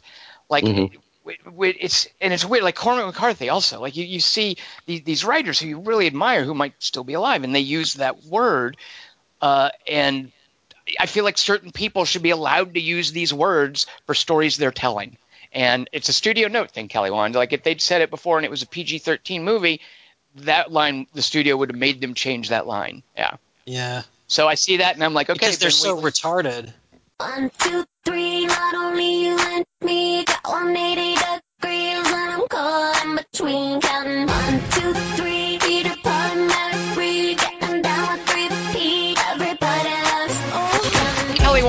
not allowed to do that. Only Ben Wheatley and Amy Jump. How dare you? I'm giving the studio notes. It works both ways. This is not a period podcast, Kelly Wand. What do you think would happen, Kelly Wand, if Dingus did watch High Rise again? It'd turn him gay. Wait, what? Because of how hot Tom Hiddleston is? I was just trying to think of another. He already knows that. Oh, you were just trying to pick her. Right. If you'd really gone on the full 9 yards, Kelly Wand, you would have said it would make him a F word. Well, I was trying to make it seem like it could really happen. Whatever. Okay. I don't think High Rise. I still don't think High Rise is for you. No, it's not. Probably not, but I can appreciate things that aren't for me. But it does. I don't know what it is. It's like I don't want to watch the movie Delicatessen either again, even though I think the movie is well made. There are things about it I don't want to see again, and that's your line in the sand. But you didn't even like High Rise, though. I mean, you even conceding whether it's well made. When we did the podcast, you just didn't like it flat out. No, like you exactly yeah, right. Yeah. You're exactly right. Yeah. Yeah. Delicatessen doesn't have squashed heads. Kelly Wand, are you with me on calling High Rise a masterpiece? Yeah, all of Ben Wheatley. I liked the Field in England. Ew. What? Because it's another period piece from the 70s. No, oh my God. Maybe it's I like should a watch good that. student film. No, it's not for you, Tom. Thank but you. Okay. Ben Wheatley for me is a high watermark of cinema. Now I'm excited. Should Dingus watch Kill List? Yeah, I don't know what it is, but he should, and then tell me if I. You haven't seen Kill List? No, I don't see movies about paperwork. It's Ben Wheatley's second movie. His first was this gangster thing, which I haven't seen, called Down Terrace. His second was Kill List, which is it's basically Pulp Fiction. If Pulp Fiction was a horror movie. Oh, that's good. Yeah. So I'm not crazy about it though. But so there you go. All right, let's do a 3x3. Kelly Wand, put your gun down and let's do a 3x3 of Mexican standoffs. By the way, I don't trust Kelly to use the term high watermark appropriately. What do you mean? I've been in the bong. What do you mean? I don't trust me to do it then. Take that. So the this could be a criminal enterprise. The 3x3 police will not be patrolling during this topic, but what? I did mention a little bit earlier, just because I think it's kind of, I don't know about subjective. There's a well, no, you read an actual definition, right. And I went with that, and I think right, and you should go with that. But I think we didn't get many people right in, but I think when people think about Mexican standoffs, they don't really have a clear understanding that there's what makes it different from a regular standoff. For instance, and let's talk about this. Why isn't Green Room a Mexican standoff? Because it's in. Oh, I see. Can either of you? Because the third party doesn't. Well, it doesn't require a Mexican standoff. Doesn't necessarily require 3 parties. Like you can have a Mexican standoff with 2 parties. A Mexican standoff, the definition I read, it's a siege. 2 or more. Yeah. Right. Mexican standoff is not a siege, by the way. Oh, the Green Room is a Green Room. That's what I'm saying. Green Room's not a Mexican standoff. Yeah, Green Room. It's about people who can't leave. It's about bad guys trapping some good guys. In a Mexican standoff, neither side can move forward or retreat. Neither side can back off or advance without everybody losing. It's a mutually assured destruction situation where if you act, or if you don't act, or if you withdraw, you will lose, and that is the case. Right. Both parties. It can be 3 parties. It can be 2 parties. It can be 6 parties. Anchorman too. I just thought. What I don't like about the definition is this thing at the end of it, and I looked it up again just to reread what you had said. Is that it basically unless acted upon by an outside force, which is basically like I think inertia. I mean, that you're right, Dingus, because the 3 that I picked. And I tried really hard to not just do 3 Quentin Tarantino movies, but the 3 that I picked are Mexican standoffs in that sense, in that if it's really a Mexican standoff, nobody is going to escape. Like nobody's going to move forward, nobody's going to retreat. So part of what the definition is saying, if it wants to be super particular, it's not a Mexican standoff if there's a way out of it. And I don't necessarily agree with that, but that's sort of what it's saying, is that if you find a way out, then you realize it wasn't a Mexican standoff all along. I don't agree with that, and that's why the 3x3 police aren't on patrol. Glad, because I would have totally failed if that's the case. Yeah, because if they were, that would be I think that would be a difficult. Seems too narrow a definition. It does seem too narrow, and they're great movie standoffs, but I do feel that only some of them qualify for this moniker Mexican standoff. Plus, if it's a third party, it's basically a Deus Ex Machina. You're going, it only gets in the list of Deus Ex Machina shows. But you know what? We'll talk about during some runners-up. It's not a third party. It's an outside event. It's some sort of outside force. But I guess that's kind of Deus Ex Machina. Yeah, or Deus Ex. Something from outside, but an irresistible force. I kind of stretch it a little bit. So anyway. So that's the thing is, I just because there's so many cool standoffs, the distinction between a Mexican standoff and a regular standoff is kind of nitpicky, and it's interesting to discuss.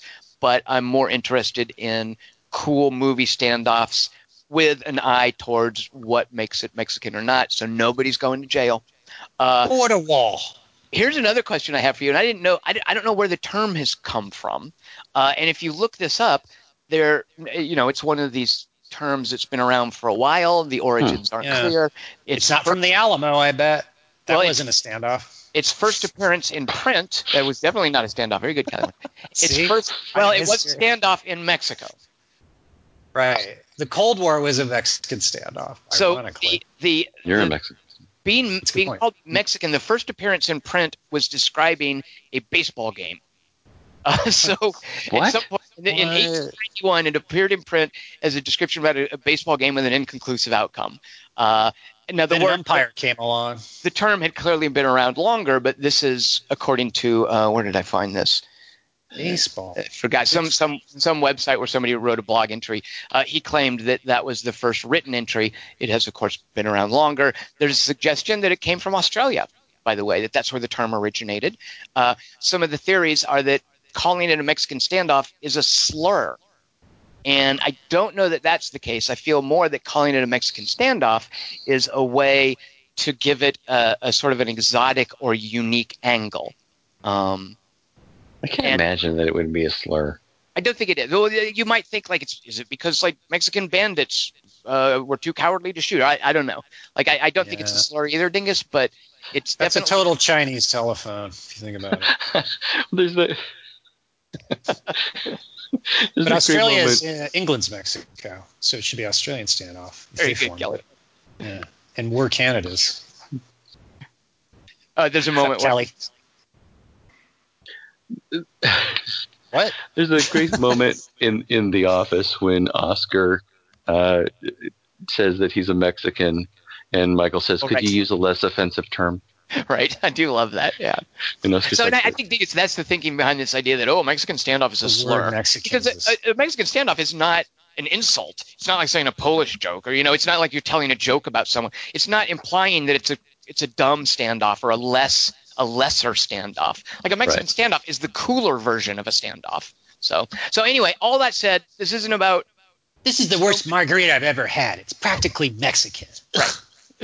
So this isn't about tripping people up on definitions, but it is interesting to consider the specifics of a Mexican versus a vanilla standoff. So all that said, let's get on to regular standoffs or regular 3x3 picks, starting with Kelly Wand, who's introducing next week's topic. Kelly Wand, third favorite Mexican standoff. Go. An American standoff's just a shootout.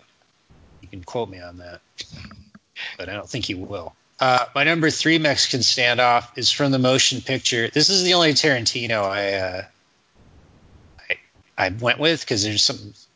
My third one is True Romance, because at the end it's a 3-way Mexican standoff, and I couldn't think of another one where there's 3 sides going at the same time. I don't remember the standoff, so can you? It's drug lords. And cops and mafia guys. There's 2 gangs, and and break in the middle of it. Are they in a room? Yeah, they're in a hotel. Yeah, it's like a hotel room. Yeah, and Christian Slater's in the middle of all of them, right? He's in the bathroom when it starts, and then he comes out. That's eye shot out, like Carl. He gets his eye shot out? I don't remember that. You think he's dead for a minute. Patricia Arquette's really bummed out. but then he just puts a patch on it like Carl. He's fine. Here's a question: So, is there a standoff where people are uneasily aiming their guns at each other for a while before it breaks out into gunfire? Yeah, and screaming at each other and talking shit to each other. So, who starts it? Because this is an interesting thing I wanted to watch for my picks: is who started it? Like, who's the one who broke the standoff? Do you know in True Romance? Well, Chris Penn is one of the cops who breaks into the hotel room. So since they're instigating it, I guess it's them. But Bronson Pinchot, Danger. Wow. And Bronson Pinchot, he's related to Cillian Murphy. I think they're cousins. He's the brother of the guy who wrote Inherent Vice, the book. But he is lying on a couch wired. He has a wire on him. And in fact, he's not really in the standoff because he's lying on the couch in the middle of it. But then when one of the cops calls him by name, like, shut up, Johnny, then one of the guys is like, wait, he knows your name? And then that's when it winds up breaking the standoff. Is then someone shoots Bronson Pinchot for being a mole. And then everyone shoots everybody. While as in Free Fire, even after the first shooting, like, Chris is still thinking, like, wait, maybe we don't have to go to war over that guy. No, we do. Okay, here we go. It's already happening. Can't stop it. All right, so True Romance, written by Tarantino, directed by Tony Scott. I like that movie. I remember not caring about it till I saw it and then going, oh, wait, I should have seen this sooner. Remember Brad Pitt? He's funny in it. So is he a stoner? Or no, he's someone's stoner roommate. Yeah. He's not acting. Yeah, he's like just hanging out on the couch. Yeah, he's hanging on the couch and a bunch of gunmen just come in while he's super baked. And he just watches them stupidly. Would that have been pre-Thelma and Louise? No, it's post. No, it's after. Okay. Barely. And that is a high watermark, by the way. He has to draw them a map thing. So it's kind of like in Go, when Timothy Olyphant draws a map to, what's his fuck? His name is Connor. Yeah, Connor, sorry. Gary Connor. Dingus' third favorite Mexican standoff. Fascinating one. All right, this is from the movie The Untouchables. The quote I would use from it is, "You got him? Yeah, I got him." That's a good one. Damn it. So it's the one on the on the stairs. It's great. The baby carriage scene. Yeah. The baby carriage scene. Iconic. Rich man's Eisenstein. So the reason it works for the definition is because Elliot Ness has his gun. Is stopping the guy who's trying to take. Dingus, did you hear that? You just had Kevin Costner just said hi to me. Yeah. I had to practice falling and stopping a baby carriage with my leg for days and days, Dingus. Thought no one noticed till you mentioned me. Appreciate it. I'm kind of blushing right now. It's kind of weird. Dances with Carriage. It's my name among the Cherokee. No, Kevin Costner does face off against Two Socks and Dances with Wolves, but it's not really a Mexican standoff. It's more of a Native American standoff. So anyway, Kevin Costner stopped the carriage, and the guy taking the accountant out of the train station or trying to get to the train with the accountant. I think the accountant's played by a dude named Jack Kehoe, and I really like that actor.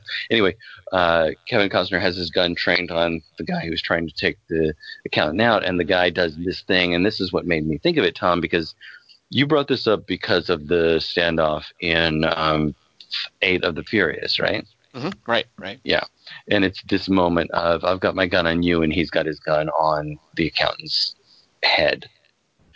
He basically turns to him and he's like, me and the accountant are getting out of here. And if you don't let us get out of here, I'm just going to kill the accountant. And then you've got nothing, because the accountant is going to tell him what the ledger means. And the ledger is the only way that Elliot Ness is going to be able to convict Capone of tax evasion. That the only way he's going to be able to interpret what this book means is by the accountant. And they're trying to sneak him out of the train station, but that he won't let that happen.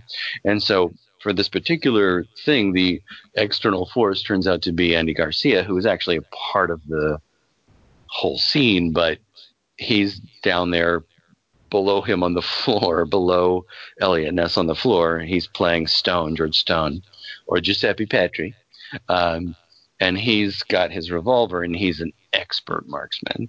And Elliot Ness he can't withdraw because the accountant gets away and the case is lost and Al Capone gets to continue ruling Chicago. The other dude can't withdraw because he will get shot and the accountant will be taken, or he'll be killed by Al Capone for giving up the accountant. The accountant can't do anything, or he'll get shot in the head. There's a lot of different things going on in this scene, but the external force is the fact that George Stone can hit anything from a mile away, apparently. And so that's the Untouchables Mexican standoff. Brian De Palma staging that kind of stuff. It's just like that's definitely in his wheelhouse, isn't it? Yeah, it's gorgeous. And speaking of overhead shots, Chris brought up overhead shots earlier. That was my number one at the beginning of overhead shot of that movie. Oh man, I freaking love that. Dingus, the Untouchables might be your new Midnight Run or Rushmore. It certainly is making a lot of appearances. Right. These tend to sort of like repeat because I'll watch it for a specific 3x3, and then it'll give me ideas for further 3x3s. Right. Okay, my third favorite. Thank you, Dingus. I will say, I don't know if this is a spoiler, there aren't any good Mexican standoffs in the movie Trespass. Field of Dreams has baseball in it too. We don't actually play. We just throw it around in the field, call it baseball. It's just catch, really. What? Somebody chokes on a hot dog in that movie. Did you know that? That was in my trailer, Dingus. Oh, never to mention it. Whoa. All right. What's happening? Kevin Costner, get out of here with that foul talk. That's terrible. This is a family podcast. You brought the retard. I'm going to hit you with a crowbar till you go away. Yeah, wow. That Tom? Yeah. Wow. That's going to earn you a lot of bailing, Kelly Wand. You can get a lot of bailing out of that. Dingus. That's not how that. There's no exchange rate for that. Yeah, there is. It's like a carbon tax. Dingus just paid the bailing tax. Yeah. Yeah. My number too. Yeah, that was good, Dingus. More of that. My number 3 pick. Okay, so I'm going to give you the setup. So all mine are I specifically didn't pick Mexican standoffs that didn't end and just everything breaks down and everybody gets killed pretty much, because that is what makes it. Some that are going to come up I want to talk about because I watched them and I kind of feel like they're cheating in a way, but that's okay. But these are the ones that I feel didn't cheat and saw it through to the end. And there's some great examples of this. Here's my third favorite, and this is partly because this movie just meant a lot to me when I was a lot younger. So Emilio Estevez and Harry Dean Stanton are going into a liquor store just to get beer. And while they're in there to get beer, these 2 armed punks come in to rob the liquor store. But it turns out, because Emilio Estevez's character, this is a repo man, is a punker, is a punk rocker guy. And so he knows these guys. And he's like, oh, hey, I know you. And they're coming in to rob the store. And so while they're sort of brandishing the gun at Emilio Estevez saying, yeah, we're crazy, we're going to rob the store, Harry Dean Stanton sort of slowly backs out of the punk's field of view and pulls out his gun and points it at the punks who are robbing the liquor store. But what he doesn't see is that behind him in the aisle, there is a security guard who comes around the corner and now sees these 3 people with guns, the 2 punks robbing the store and Harry Dean Stanton. And so he pulls out his gun and yells at Harry Dean Stanton, drop it, motherfucker. Now Harry Dean Stanton looks and he knows, and now the punks see Harry Dean Stanton. So we've got these 3 parties, none of whom is clear about who is with whom and who can trust whom and why someone is pointing a gun at someone else. And Alex Cox totally plays with this by showing us people pointing their gun, shooting, I'm pointing at him, no, pointing at him, pointing at her. Nobody knows who to point at. So this is a standoff where and by the way, it's eventually revealed that the proprietor of the liquor store has a shotgun under the counter. So once things one of the punks opens fire, and Alex Cox, and I think so much of Repo Man, by the way, holds up. It's just he's a really good director. There's a lot of good writing in it. But Alex Cox clearly shoots. Okay, she shoots him, he shoots her, he shoots him, he shoots him, he gets shot by him, and now everybody's dropped, and Emilio Estevez is just standing there with the one survivor of the shootout. So the Mexican standoff at the end of Repo Man. With all the punks in the liquor store. And so, by the way, in this, everybody gets shot. The girl who started it, Stanton, who opened fire. Here's a weird thing. I'd forgotten this. Harry Dean Stanton, he does a thing where Alex Cox shoots it where he shows Harry Dean Stanton clamping his hand against the side of his head like he got shot there, and his gun arm swings through a bunch of ketchup bottles. But the weird thing then is Emilio Estevez, after talking to one of the punkers that he knew, and then talking to the girl who's alive before she leaves, he doesn't like kneel down with Harry Dean Stanton. Like he just leaves. He just bails on his friend, and he does it twice in the movie, which is weird. Is he just walks away from Harry Dean Stanton having been shot and hurt? But anyway, Harry Dean Stanton survives. He's later in the hospital, and Otto goes and sees him and apologizes for leaving him in the liquor store. But yeah, everybody gets shot. Harry Dean Stanton doesn't die, and actually, the girl who started it doesn't get shot. She's the guy who gets to walk away. Huh? She's the Brie. You remember that? She's the Brie, right? She's the Brie. As opposed to the Camembert. Now, is it just me, or is that last shot of Brie Larson like weirdly sexy when she turns Which around? One's and she's not. Okay, good point, Kelly Wand. Well, what's annoying is that I can't talk about the end. Sorry. All right. Well, Dingus, rewind the podcast and mention it there. Now I'm curious what you're going to say there. Yeah, say it, Dingus. If you don't want the end of Free Fire, you know what? If you're listening to this, you've sat through the Free Fire podcast, right? What's weird for you, Dingus? I've given you. I'll be as oblique as possible. The director doesn't allow that. He allows for different interpretations of the end, which in some cases I'm fine with. I'm not quite sure I'm fine with it here, but it's all right. I think what he was saying though is that the actors all had their own stories about what happens, and but he didn't give a sense of this is what I think happened, or that he had even decided.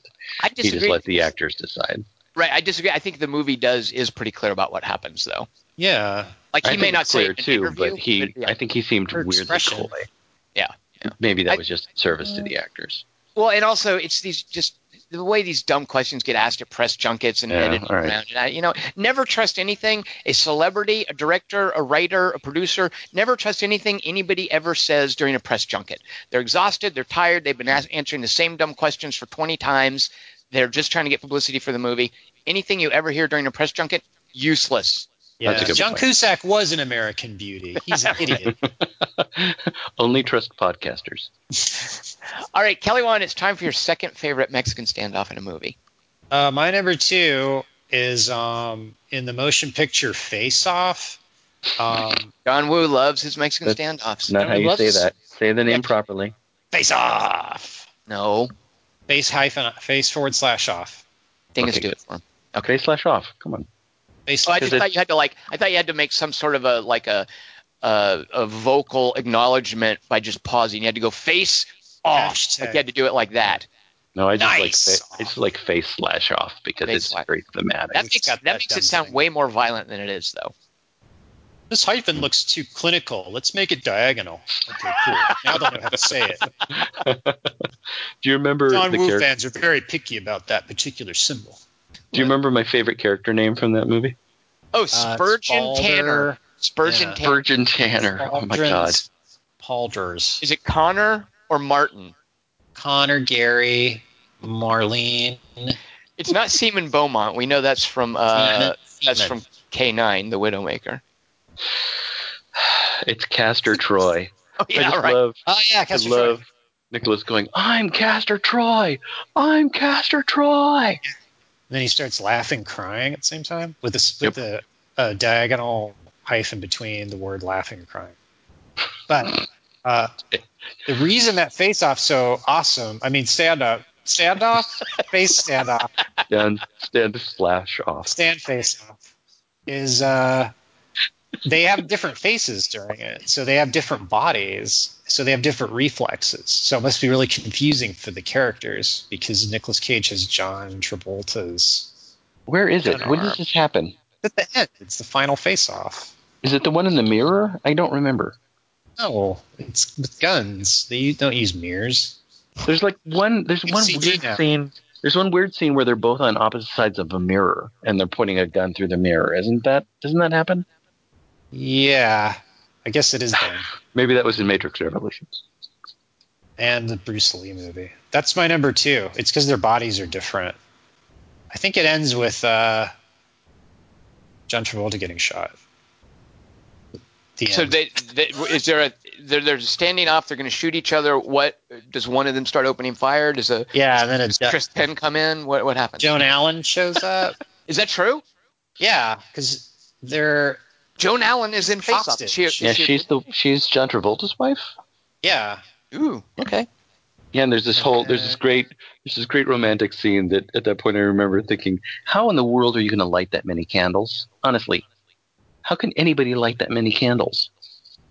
And then there's the teenage daughter too. Is she famous? Who plays her? No, right. She's just a Cuthbert clone. All right. The only point that's interesting about it is the fact that their bodies are supposed to be different. Right. So the face-off is like, but this is that one time, and it's different. It's kind of like this is a Mexican standoff. This is not a face-off. Well, yeah, they wait. All right. As long as they wait before shooting, Dingus, it qualifies. Yeah. Okay, fair enough. Luckily, there are no cops on patrol. Kelly Wand, you got away with it. That's my number 2. Well, the only reason, so I don't remember specifics, but if it's in a John Woo movie, I'm pretty sure, Dingus, that Kelly Wand is onto something and there's some kind of Mexican standoff. I don't think John Woo has ever done a movie where there aren't two people holding guns in each other's faces. Oh, that's a good point, actually. Yeah, his movies are rife with them. That's a good point. I didn't even think about John Woo. That is John Woo, right? How dumb of me. Am I screwing No, up? you're right. Yeah. You're right. Yeah, the director of Hard Target. Dingus, what is your second favorite Mexican standoff in a film or motion picture? All right, if there were a cop on duty or some federal agency, I would probably get in trouble for this, but I'm going to go for it anyway because I think it's a great Dingus, let me just say, one of the reasons that the cops aren't on duty is because of my number 1. I might get myself in trouble. I'm just saying. Me too. So my number 1's have at it. All right, good. Well, Kelly Wand. Sorry, that's stop 2. saying it. Kelly Wand, that's 2. Yeah, okay. Well, it does fit. She must have quit. Wow. Okay, so anyway, my second favorite Mexican standoff is from the movie Failsafe, a 1964 movie directed by Sidney Lumet, and it would be the standoff between the American president and the Russian premier. Of course, this would be the serious version of Dr. Strangelove, and the more I've watched Failsafe, the more I love it. And I think that it really does fit, even though it's sort of not the conventional we're all holding guns on each other thing. But Tom brought up earlier, and I was nervous he was going to talk about Strangelove when he said this, the mutually assured destruction thing. And so the way that the definition of this is of characters that can't withdraw without damage to either one of them. The things that happen in Failsafe, the bombers are flying over. There's a computer glitch. They cross their failsafe point. They disregard the calls to come back because they've been trained to do. The Russian premier talking to Henry Fonda as the president, with, again, as I've told you as many times before, Larry Hagman excellently working as this interpreter in their little bunker together. It's just a great little one-room scene.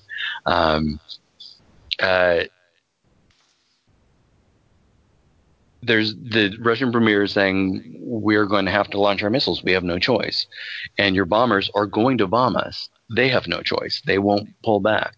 And so what Henry Fonda has to finally do is choose an external result. And I don't really want to give away the end, but it's absolutely extreme, absolutely almost ridiculous. But it's based on this book by Eugene Burdick and Harvey Wheeler, which I really like the book too. But I'm crazy about this book. This movie Failsafe.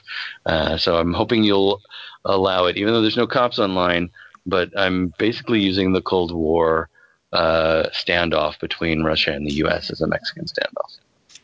I see no reason why missiles are not as effective a tool for Mexican standoff as guns. Okay. Yeah. Good. Fair enough. And that's why my number 1 is Dr. Strangelove, Dingus. Oh, are you serious? Yeah, of course. Kelly Wand, do you have something to say, Kelly Wand? Isn't Is this it just a one-sided? Okay, never mind. Wait a minute. You were as alive as I was during the Cold War. No, it's not one-sided. What do you mean one-sided? That's a terrible. What kind of? It's not mutually assured destruction if you're just pointing a gun at the empty air.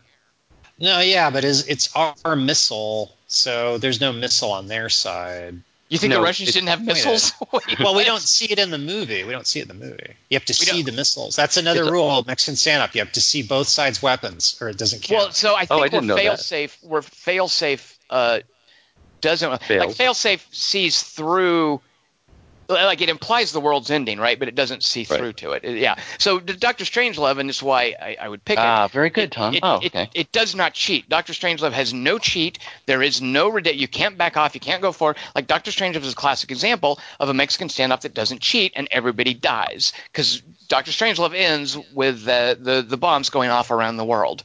I know in failsafe, like I think one goes off, and then the implication is, yep, everything's falling apart, everybody's going to die. But Dr. Strangelove makes it very clear that that's exactly what's going to happen. And I think it's painting the Cold War as a Mexican standoff, which it very clearly was, in the sense that the only reason it ended, you'll have some people saying, yeah, Reagan won the Cold War, and he was president when it ended. I wouldn't say he won it, but the reason the Cold War ended is we were both sitting there basically pointing guns at each other's faces like in a John Woo movie, and it's just the Russians got tired first. It's whoever ran out of military spending first just stopped, and the other guy who's tired. Well, yeah. I guess they were playing the long con. You might have a good point, Kelly. Yeah. We give you new president eventually. You'll see. But also, I think it speaks volumes about Dingus and I that I would opt for Dr. Strangelove. He would opt for fail. He would apologize for saying nuclear weapons. Well, I was going to as well. I was also aware that it's kind of but it's not cinematic like you're saying, Kelly Wand, in the sense that you see two people pointing guns at each other. But it's a Mexican standoff, clearly, in the sense that this is the setup for the movie, for what's happening. But you could say that about any Cold War plot line. Like you could say it about Tinker Tailor. Sure, absolutely. Absolutely. But where I would disagree is that what the distinction and why Dingus and I pick these is that they follow through to the logical end. Like Tinker Tailor Soldier Spy might take place during a Mexican standoff, but it's not about the resolution of that standoff. It's about something that happened during that standoff. So, yeah, you could do that. You could say the tension of that is because of the Cold War, this Mexican standoff in the Cold War. But specifically, by the way, Tinker Tailor Soldier Spy is an example of this. The entirety of the Cold War wasn't just the potential for nuclear devastation. Like that's what Failsafe and Dr. Strangelove is about, is that particular weaponry aimed at each other. A lot of the war in the Cold War was proxy wars, police state actions, Vietnam invasion, that sort of thing. But the Mexican standoff Dingus and I are talking about, Tinker Tailor Soldier Spy wasn't specifically about this, is the nuclear the implications of mutually assured destruction with nuclear weapons. In war games, the Mexican standoff's the solution. And it doesn't end the world, if I'm not mistaken. Well, right. Yeah. But it goes, tic-tac-toe's stupid. All right, forget now that means every game's stupid. Right, yeah. Well, computers, Yeah. Kelly, I do like the sense in Failsafe and in Indeed in Dr. Strangelove, but in a different way, is that since you are going to do this with your weapon, then we are going to do this with our weapon. Right. And that's why I felt ultimately comfortable. I didn't know if you would know I was going to go in this direction, Tom. But that's ultimately why I felt like it was useful for this particular category, because it does have the sense of we are pointing weapons at each other. And for the Cold War, at least, that tension went on for years. Which is different than the normal thing. Well, it's a Mexican standoff on a global scale and on a very different timeline. Yeah. So, right. And that's why it's my number one pick. Is I love that that Kubrick played with that in Dr. Strangelove, and your fella as well, who wrote the Failsafe book. I'm calling him your fella. I don't because I don't remember the author's name.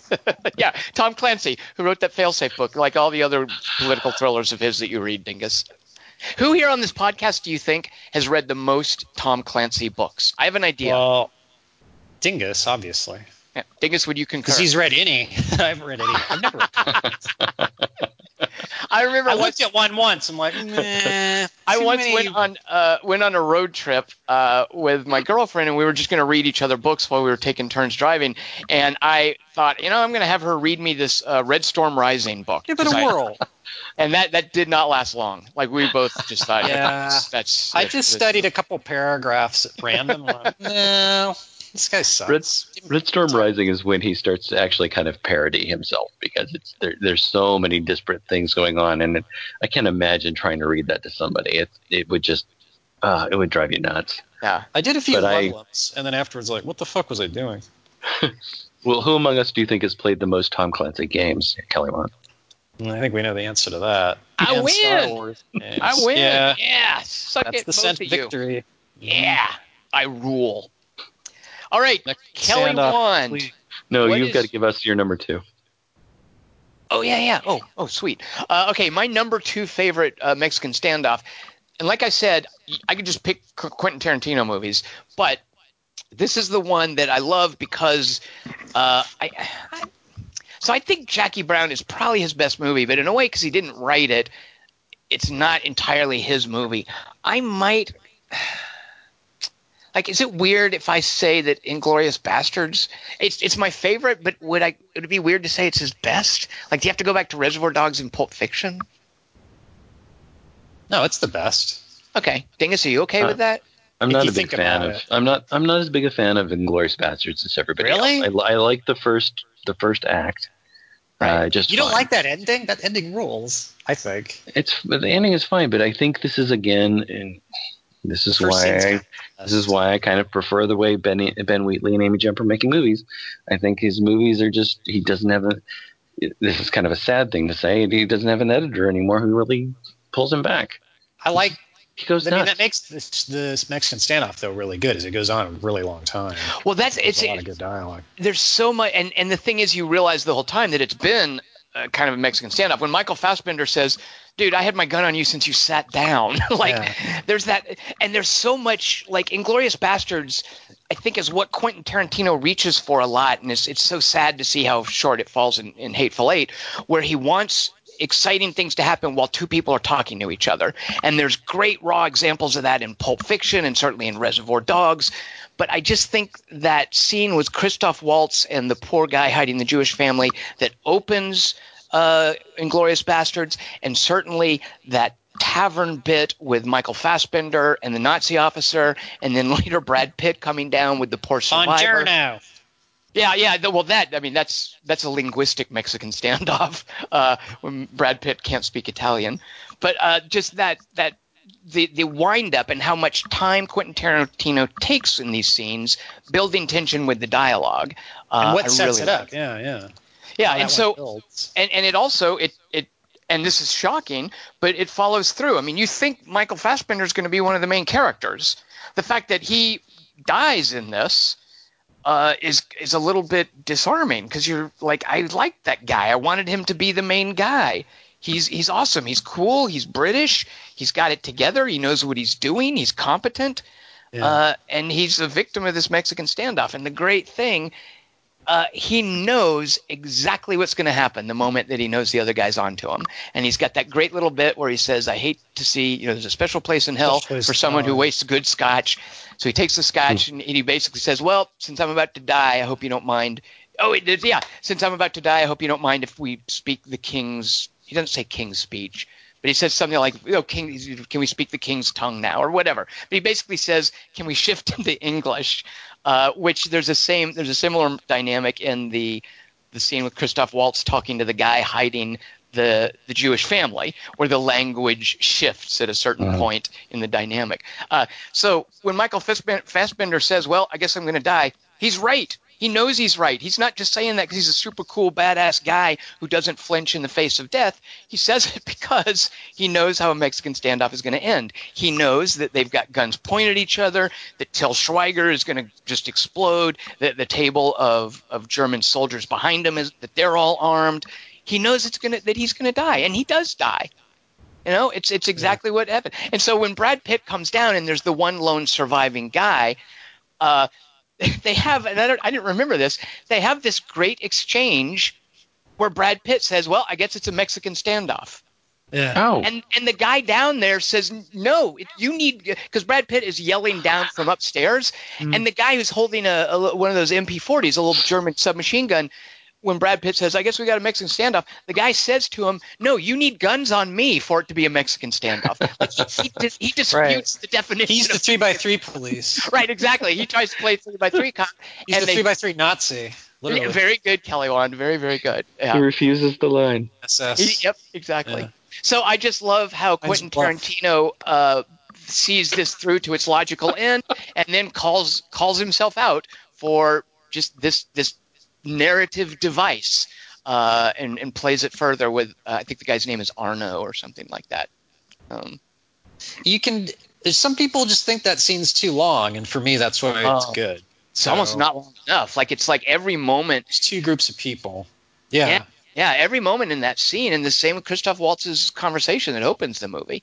Like every moment of that conversation. That's part of what I love about the wind up in Free Fire. Is it might feel mundane to the people doing it, but everybody's on edge. You know something's going to happen. It's like a storm building, and it's the most dramatic part in a way. Is watching the clouds roll in. Yeah. All right, and now all of Free Fire is that scene. I like that too. The longer the standoff, the better. It takes Ben Wheatley to make the full movie out of it. Quentin Tarantino just stretches it into long scenes. Yeah, that is the longest shootout in cinema history, though. Is Free Fire, isn't it? There's never been a shootout longer than Free Fires. I think you're right. We can call Guinness now. Yep, absolutely. Barely 90 minutes, though. What's the question? I'm pretty There's serious. no question other than you giving your number one choice, unless Tom has more to say about Inglourious. Yep. Over to you, Kelly Wand. What is your favorite Mexican standoff in a motion picture? Okay, in Battle of the Five Armies. Oh, sweet. I love where this is going. I don't remember the Mexican standoff. I can't believe this is happening. There's four... He hasn't even seen it. He doesn't know the movie. He hasn't? I watched it because you liked it. Then afterwards, it was like stupid Tom. Yeah, you thought I was retarded. Yeah, I did. So there's a CG army of dwarves, there's a CG army of humans. Two. From Lake Town. Led by Luke Evans. There's an army of elves. Yep, led by a dude on a reindeer. Yeah. And there's orcs. So it's a four-way Mexican standoff. Wait, there's the Fifth Army. Well, they break it up. It's not a standoff. Are we going to once again? Are you going to try to tell me again the Eagles are an army? No, I'm just saying the standoff is four armies, and then a fifth army shows up and breaks it up. But it also is broken up. Fifth Army does not show up. The Eagles aren't an army. They're an Air Force. A, B, they don't qualify as a whole army. C, they didn't win the battle. They just showed up and messed up the Nazgul things. Air Force, right? And they are. They're a navy. No, they don't have boots on the ground. You can't occupy territory. They have talons in the air. Eagles. They have talons in the air, but no boots on the ground. Yeah, but Eagles they don't have terrible occupation force. They can't claim territory. An eagle can't claim territory. You can just fly over. They can claim branches. They can claim branches of government. That's what talons do. See, Kelly Wand, see? Does it annoy birds so that their feet aren't shaped to be on the ground? They have to wait for phone wires to be invented so they can hang out. I mean, every time we do the planet I live on, yeah. Mm-hmm. Every time we do this podcast, I just appreciate that little gem that Chris Hemsworth has in Ghostbusters about how isn't an aquarium a submarine for fish. That is Kelly Wand's life. That's the inside of his head. Yeah, that's observation is how Kelly Wand goes through moment to moment, day by day, and I'm just so envious. I could be a receptionist if I had the right connections. All right, so Kelly Wand, wait. So is the Mexican standoff all the armies? Because that's not a Mexican. It's the four armies. Yeah, no, they're all staring at each other CG-ly. No, they fight. They fight. They're constantly fighting. Dwarves come riding in on pigs and fight. There's a pig cavalry. But there's a long stare down until... There's a little bit of a stare down, but they get to the CG fighting pretty quick. Come on, Gandalf shows up, and then he says to Thorin, because Thorin's going to throw Bilbo off some parapets. Right. And Gandalf's all, hey, why don't you pick on someone your own size? But he is. They're the same size. I don't get it. I know, that's why Gandalf's stupid. And then some wereworms show up. Ooh, right. They're sandworms. They're like, they tunnel through. They bring the orcs come in through underground tunnels that are dug by sandworms. Canals. Yeah. Wait, are you serious with me right now? Wereworms? Yeah, there's wereworms, which means they used to be people. That's not true. What? They used to be people? Do we know that in the movie? Yeah. Awesome if that's true. Well, they're called wereworms, so I'm assuming. We don't see the actual... Are you screwing up the word wyvern? No. Oh, okay. How can you screw that up? Do they produce spice? The spice is the worm. The worm is the spice. I'm the Force. Wait. Listen. Kelly has awakened. So, all right, back to 5 armies. Finally, that finds its rightful spot at the number 1 place in someone's 3x3 list. I like that, Kelly. Tolkien's our Tarantino. Dingus, it's now down to you. What's the best? Wait, is it? I've lost track completely. Yeah, what's the best Mexican stand-up movie?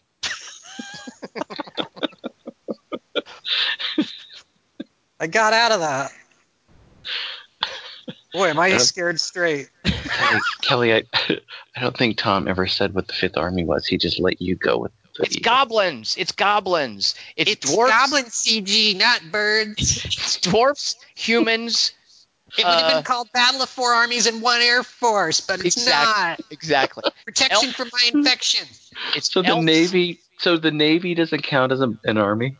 No, the Black Corsairs are in the Return of the King. No. I'm just asking Tom if he understands that Amy Jump, that the Army also consists of the Navy and the Air Force. Those are armies. Okay, the Army does not consist of the Navy. However, okay, Dingus, let me set you straight on some milsim. The Marines nerdiness. are land. They're called Marines, which is water. Doesn't make any sense there. The military, the U.S. military, has 3 branches. The U.S. Legislation. The separate. Judicial. The Marines might be separate. Army, Air Force, Navy. However, let me explain this to you, Dingus. I better smoke weed. There is, and these guys were instrumental in the bombing of Hitler's Europe in World War II. For instance, the 8th U.S. Army Air Force. The Army had its own Air Force. So within each force, there are like micro forces. So and there's the dark side of it. The Army has like riverine naval forces, for instance. Jesus, so confusing. The cavalry has satellites. So the Navy is not part of the Army, Dingus, and I'm sure there are people in the Army who would kick your butt if you tried to tell them that. They would be Melancholia Planet has a huge army, by the way. People at Seaman Beaumont would kick your ass if you tried to tell them that, Dingus. Mm-hmm. With his torpedoes, his air torpedoes. Torpedoes. All right, where are we? Just quick. Your third favorite. All right, my number 1, I have to choose Tarantino because this is my absolute favorite. And I'm going to tell you why it's a cheat, but go on. I love this pick. I mean, I assume you're picking. The Eagles? Okay. It's the Hateful Eight Eagles. It can hold a gun, which the eagle can. All right, here's the quote from it. Let's just put our guns down and let's settle this with a fucking conversation. Oh, are you doing Reservoir Dogs? Yes, of course. Oh, I thought you were going to do Pulp Fiction. I didn't know he was doing the line. I thought he was just pissed off. I take back what I said. I mean, that's a great one, but I don't have any observations about Reservoir. Oh man, I love this. I love this so much, and this is. I think this is the ultimate Mexican standoff because of, partly because of what you said earlier about everybody dying, but I also love the fact that it's 3 different people pointing their guns in different directions, 2 on one guy, 1 on one guy, 1 on the other guy, and 1 on the third guy. It's this triangle, and I really like the triangle aspect of it.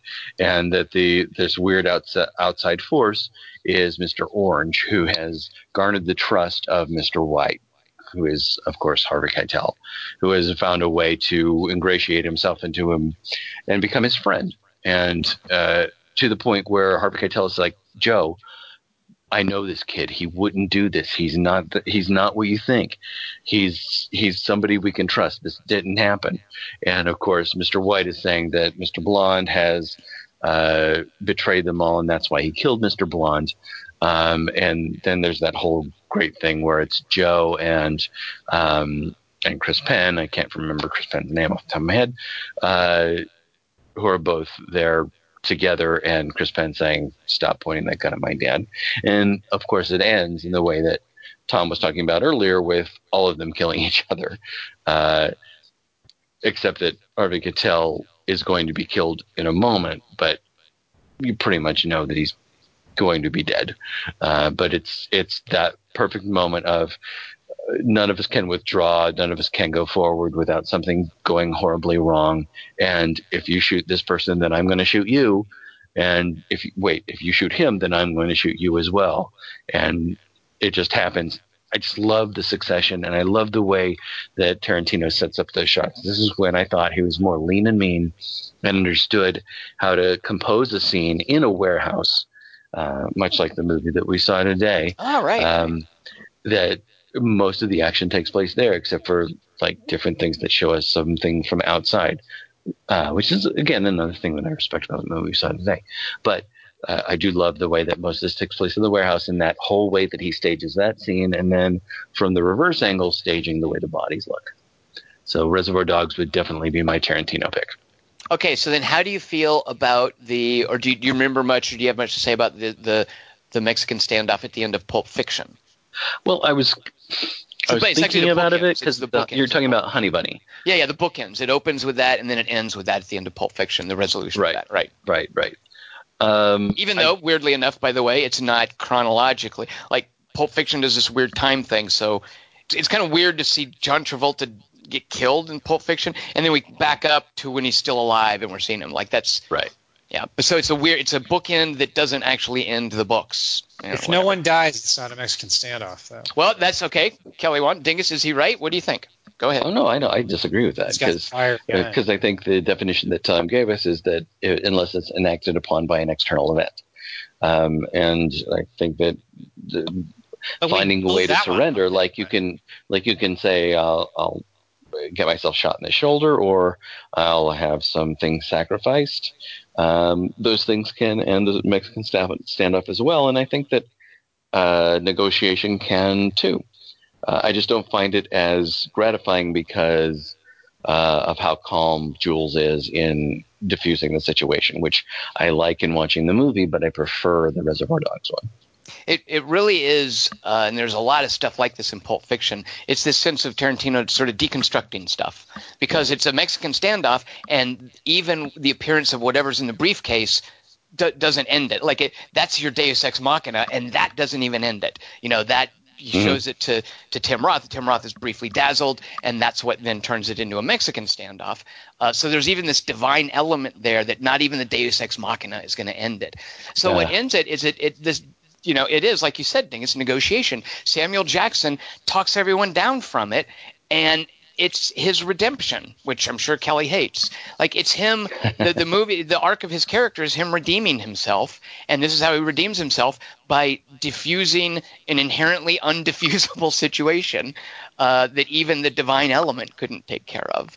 And so I love the dynamic of it, and you're right, like it's a great bit of Sam Jackson, but it's this weird deconstruction, literally and narratively, of a Mexican standoff. That's a great way to put it, because I'd forgotten that element that the Deus Ex Machina couldn't diffuse it. I like the way that you put that. I love that shot, like just Tim Roth's face and him saying, "Is that what I think it is?" And you're like, "Wait, what? Oh, do we get to see it?" And even I forgot this. Amanda Plummer in the background is going, "What? What is it? What is it? What did you see?" Like she's us. She's the audience. And we've spent the whole movie doing that. I really like that you said that. That's really great, because I forgot. And as soon as you said it, I can see Tim Roth's face. Yeah.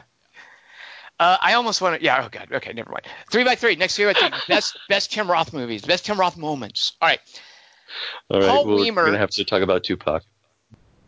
Oh, very good, Dingus. See, I even forget that's Tim Roth, because that's so un-Tim Roth. Him and Gridlocked. Yeah. Mm-hmm.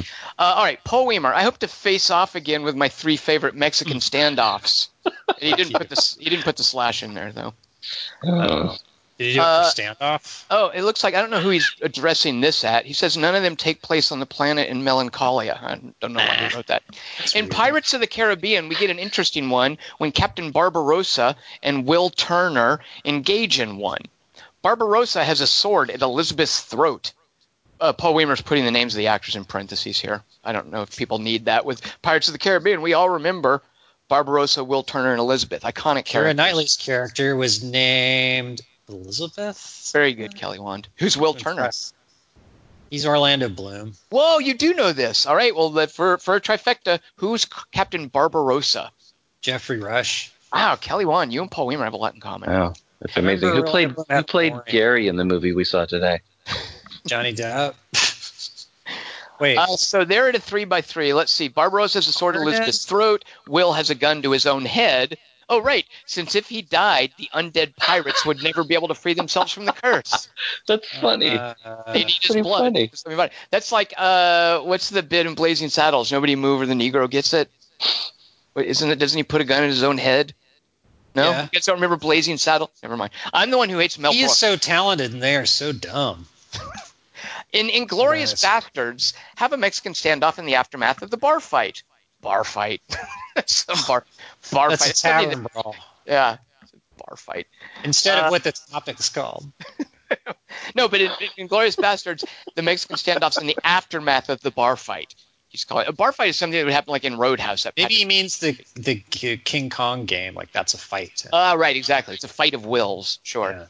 Yeah. As Lieutenant Rain and surviving German soldier talk out their standoff, there's even a debate among the principals as to whether it's really a Mexican standoff. They decide it is. It is. Brad Pitt does convince the guy. The guy's like, it's not a standoff if you don't have guns on me. Brad Pitt is basically like, well, you know what? You have a point, but we could drop grenades down on you. So, right. Mexican.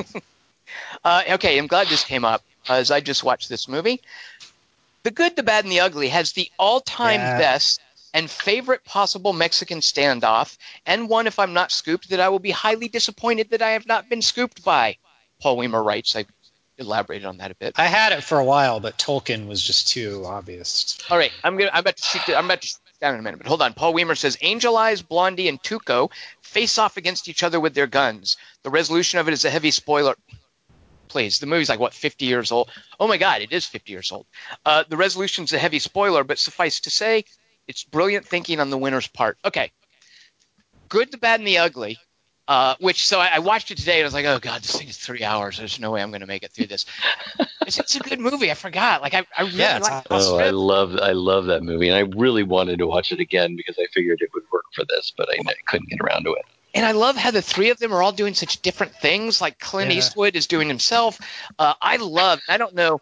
I think it's just because I was so into Escape from New York as a kid. I definitely have this predilection to like Lee Van Cleef, but I've seen him in nothing else, literally, other than Escape from New York and Good, the Bad, and the Ugly. So he's doing his cool Lee Van Cleef evil bad guy thing. And whatever Eli Wallach is doing, that guy's just – he's ugly. Well, he's like a clown in it at times. He's like the comic relief. Some of it's like super broad, Tuco. almost like slapstick. Yeah, Tuco's just this great weird character. So here's the deal. And I also love, too, and I'd forgotten about this, how they arrive basically into the Civil War. Like the Civil War is referenced a lot, and the movie is increasingly getting more and more into the Civil War, and eventually they come into a full-blown Civil War battle. But okay, so that last standoff, it's famous. It's probably the most famous Mexican standoff, and it's probably why a lot of people think, oh yeah, a Mexican standoff needs 3 people. Because it's classic. And is it? Yeah, I guess so. Right. In the movie. No, it's not in Mexico. Yeah, like Three Amigos. That's the greatest Mexican stuff. I don't think in the story they're in Mexico. No, none of the Civil War was fought in Mexico, Kelly Wand. Yeah. They had a Civil War. Yeah, but that's the Mexican Civil War. This is the American Civil War. They're not in Mexico. Kelly Wand, go to your room. So at any rate, they've all got guns on each other, right? And do you guys remember like how it resolves? Like who? I don't. It's been a long time. Yeah. I think Van Cleef fires first. Right? He definitely fires first, right? And Clint Eastwood shoots him. So he draws first. He gets shot first. Clint Eastwood shoots him. And do you know why Clint Eastwood shoots him? Because he knows the night before, he had unloaded Tuco's gun. He knows that Tuco is over there with an empty gun. So this is not a Mexican standoff. It's a trick. It's a trick to the audience, and it's also, I think, remember with Judge Dredd when Carl Urban throws Lena Headey off. He first of all, he makes her take her drug so that she's tripping out, and and it draws time out. So her fall to her death, she's got more time to think about what she's doing. You guys are like, yeah, she deserved it. That was great. I thought he was being a dick. There was really no point to do that. She has a bomb that's going to go off unless she's on that drug. Yeah, it's not. What's he talking? He doesn't have to drug her. No, no. She has a bomb, and he has to slow time down, or it's going to go off. So he has to give her the drug. Why does how does a bomb not go off if time is slowed down? A bomb goes off. It has something to do with her heartbeat or something. Yeah, it's like Speed. You guys don't know. Yeah. It's like the movie Speed. Look, we had this argument on the Dredd podcast, and I was Dingus were like, dude. I was vindicated. I stand by the fact that Judge Dredd is a dick. No one disagrees with me. We've had no email submitted to the podcast saying, Tom, you're wrong. So therefore, but it's Cersei. At any rate, just like the last guy you said was a dick on the podcast, the last protagonist. I don't know, but I'm about to call Clint Eastwood a dick, so it's going to be him. All right, well, here we go. Who was the last guy? I don't remember. Was it John Wick too? Because he didn't honor his. John Wick. John Wick's a dick because he didn't honor. Yeah, he's trying to weasel out of a deal that he made. Yeah, John Dick. So Clint Eastwood, if he knows that Tuco's gun is empty, why doesn't he just shoot Lee Van Cleef at some point earlier without going through this whole production of we're going to have a standoff? It didn't have to happen. Is it a cheat? I mean, I don't remember it. Well, it's a cheat to the audience and on Clint Eastwood's part because he knows Tuco's. He unloaded one of the participants' guns. Like he knows that one of the guys, because that's the whole point, is they're standing there, each one not knowing which of the other to shoot. Clint Eastwood knows that one of the people is harmless. He was, by the way, the guy who suggested this whole deal. He knows it's rigged. He could have just shot Lee Van Cleef and gotten it over with without tricking anybody, including the audience. This thing didn't need to happen. It's dumb. Well, but he's the good. Who wakes up in the morning without checking to see if his gun is loaded? Tuco. That's in character. Because he's ugly? And stupid. He's a dumbass. I mean, anybody who uses a weapon, every time you pick it up, you check to see if it's loaded. Because so many. These are westerns in the 1960s. They have their own movie rules. It's Hollywood Tuco. And it is Tuco, yeah. And it's also, this is another thing that as I was watching the movie, I was like, oh God, I have just no tolerance for this. Everybody in this movie who is one of the top billed characters is a crack shot. They can hit a dime thrown in the air. Like everybody's shooting somebody's hat off. Like just all these silly scenes, somebody getting a hat shot off of. And from the hip too. Like Clint Eastwood fast draws and he shoots the hats off of about 5 or 6 extras. It's ridiculous. Like you could ever do that. The bullet would, right. That's one of the things that's great about Free Fire is like it's mainly just the suit. It got the shoulder pad. Don't worry about it. Right, exactly. People missing. But in these movies, if you're top billed, you will do the most amazing ballistic feats with your gun without even sighting down the barrel. So I'm watching it thinking, well, this is kind of dumb. I mean, these guys, because it's always the bad guys who are missing. But I kind of realized what's being set up is that they're all equally good. Like every single one of these characters, Lee Van Cleef, Tuco, who even though he's a clown, he's a great shot, and of course the man with no name, Clint Eastwood's character, who's called Blondie in this. Oh, good. You mean competent? Okay.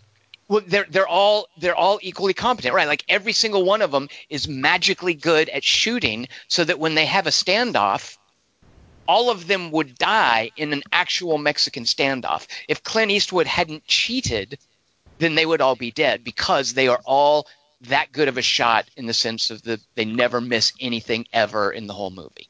That's kind of the point of, I don't know if he meant it, but that's kind of what's set up when you watch them hit every single time and they do all these ridiculous shots that only heroes in westerns in the 50s and 60s could make. Or Sergio Leone ones. I'm sure John Ford has like John Wayne shooting dimes in the air or whatever. But that's Blondie's just a thing. A better shooter than the police. Well, exactly, Kelly. You know what? It was kind of cool watching a movie today and just hearing people yelling "Blondie, Blondie, Blondie" all over and over again. Very true. Yeah. Kelly, I can't believe you just. What? Kelly, Why can't you believe it? Have I convinced you guys that The Good, the Bad, and the Ugly is a cheat? No. Well, I don't remember it being a cheat because I mean, is there like some sort of flashback that backfills that, or do you see him No, he do explains it because it's ridiculous. He's doing Eli Wallach is like Con. he basically sees his gun is empty and he's like, you did this, because he knows he would have loaded it. He's like, you did this. And Clint Eastwood, he's like, you did this. When did you do this? And Clint Eastwood says, I did it last night when you were sleeping. Like, we don't have a flashback. We have Clint Eastwood explain to Eli Wallach, yeah, this is how I cheated. When he was tucking him in. Well, do you like the other elements in this? Because one of the things I like about the movie, even though it's got some flaws, I do like how languid it is, and I love the music in it. I like the style of it, and I like what Sergio Leone is trying to do with westerns in his way. So, I mean, I like the style of the movie more than I care about that. I love the style of it, and the only thing that I kind of thought doesn't really hold up, all those crash zooms.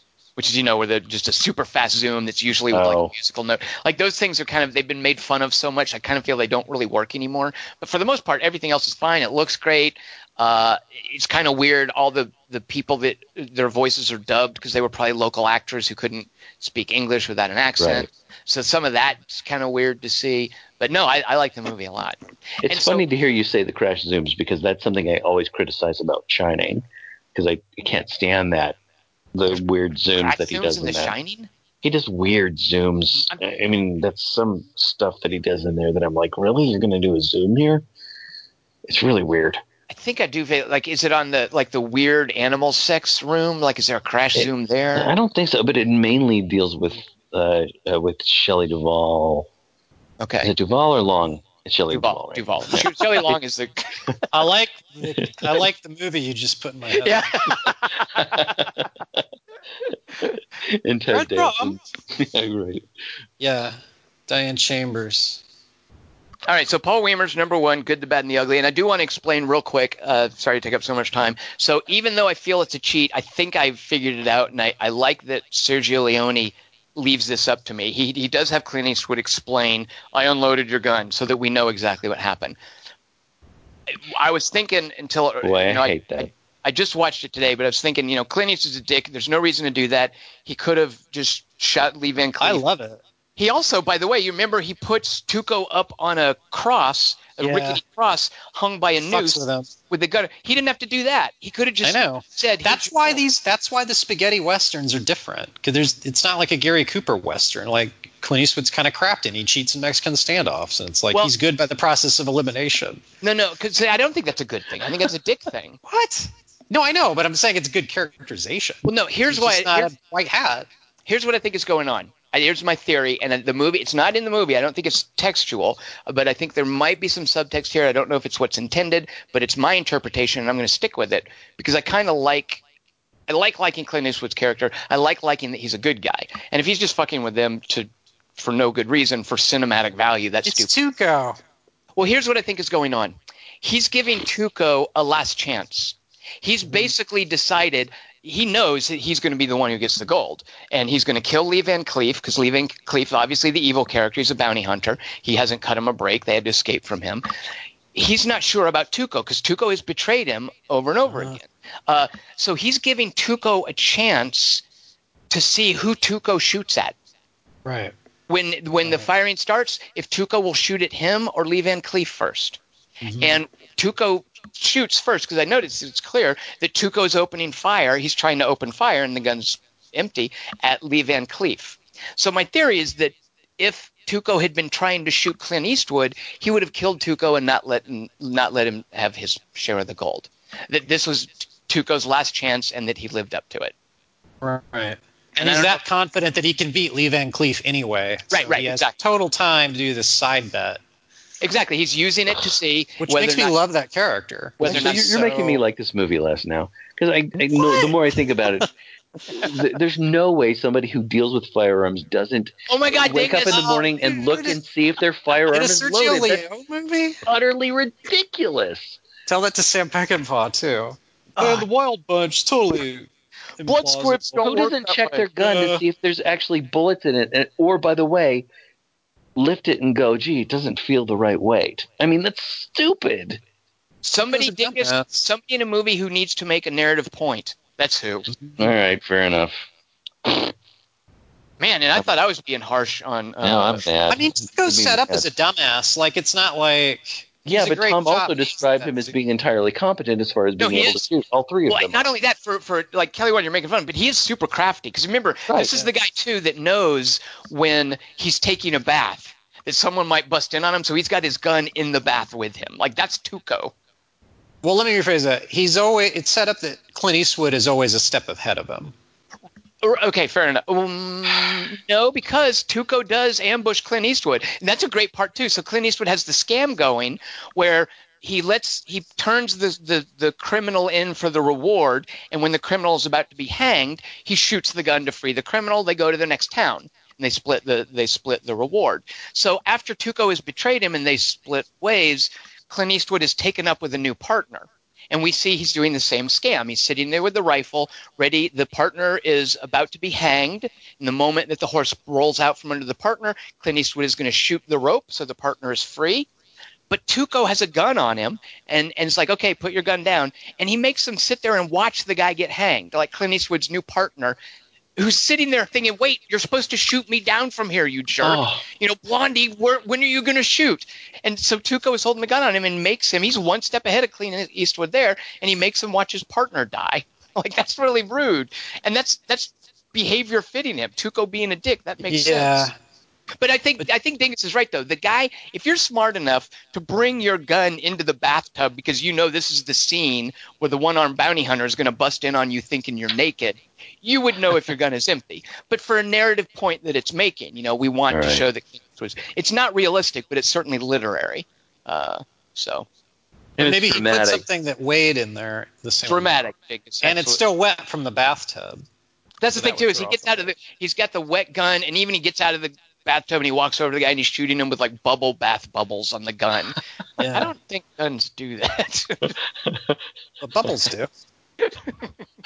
All right, we have 2 more submissions. I'm so glad we got to talk about Good, Bad, and the Ugly, though. Yeah, me too. I know which one I am. Keith, oh, that's right. Which one will we each be? I guess I have to be Lee Van Cleef. Dingus is Clint Eastwood. Kelly Wand, you're Eli Wallach. Haha.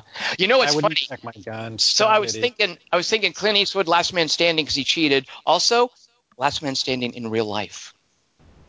Ah, harsh. But also youngest, so not really level playing field. Is he younger than? Yeah, I guess so. Than them?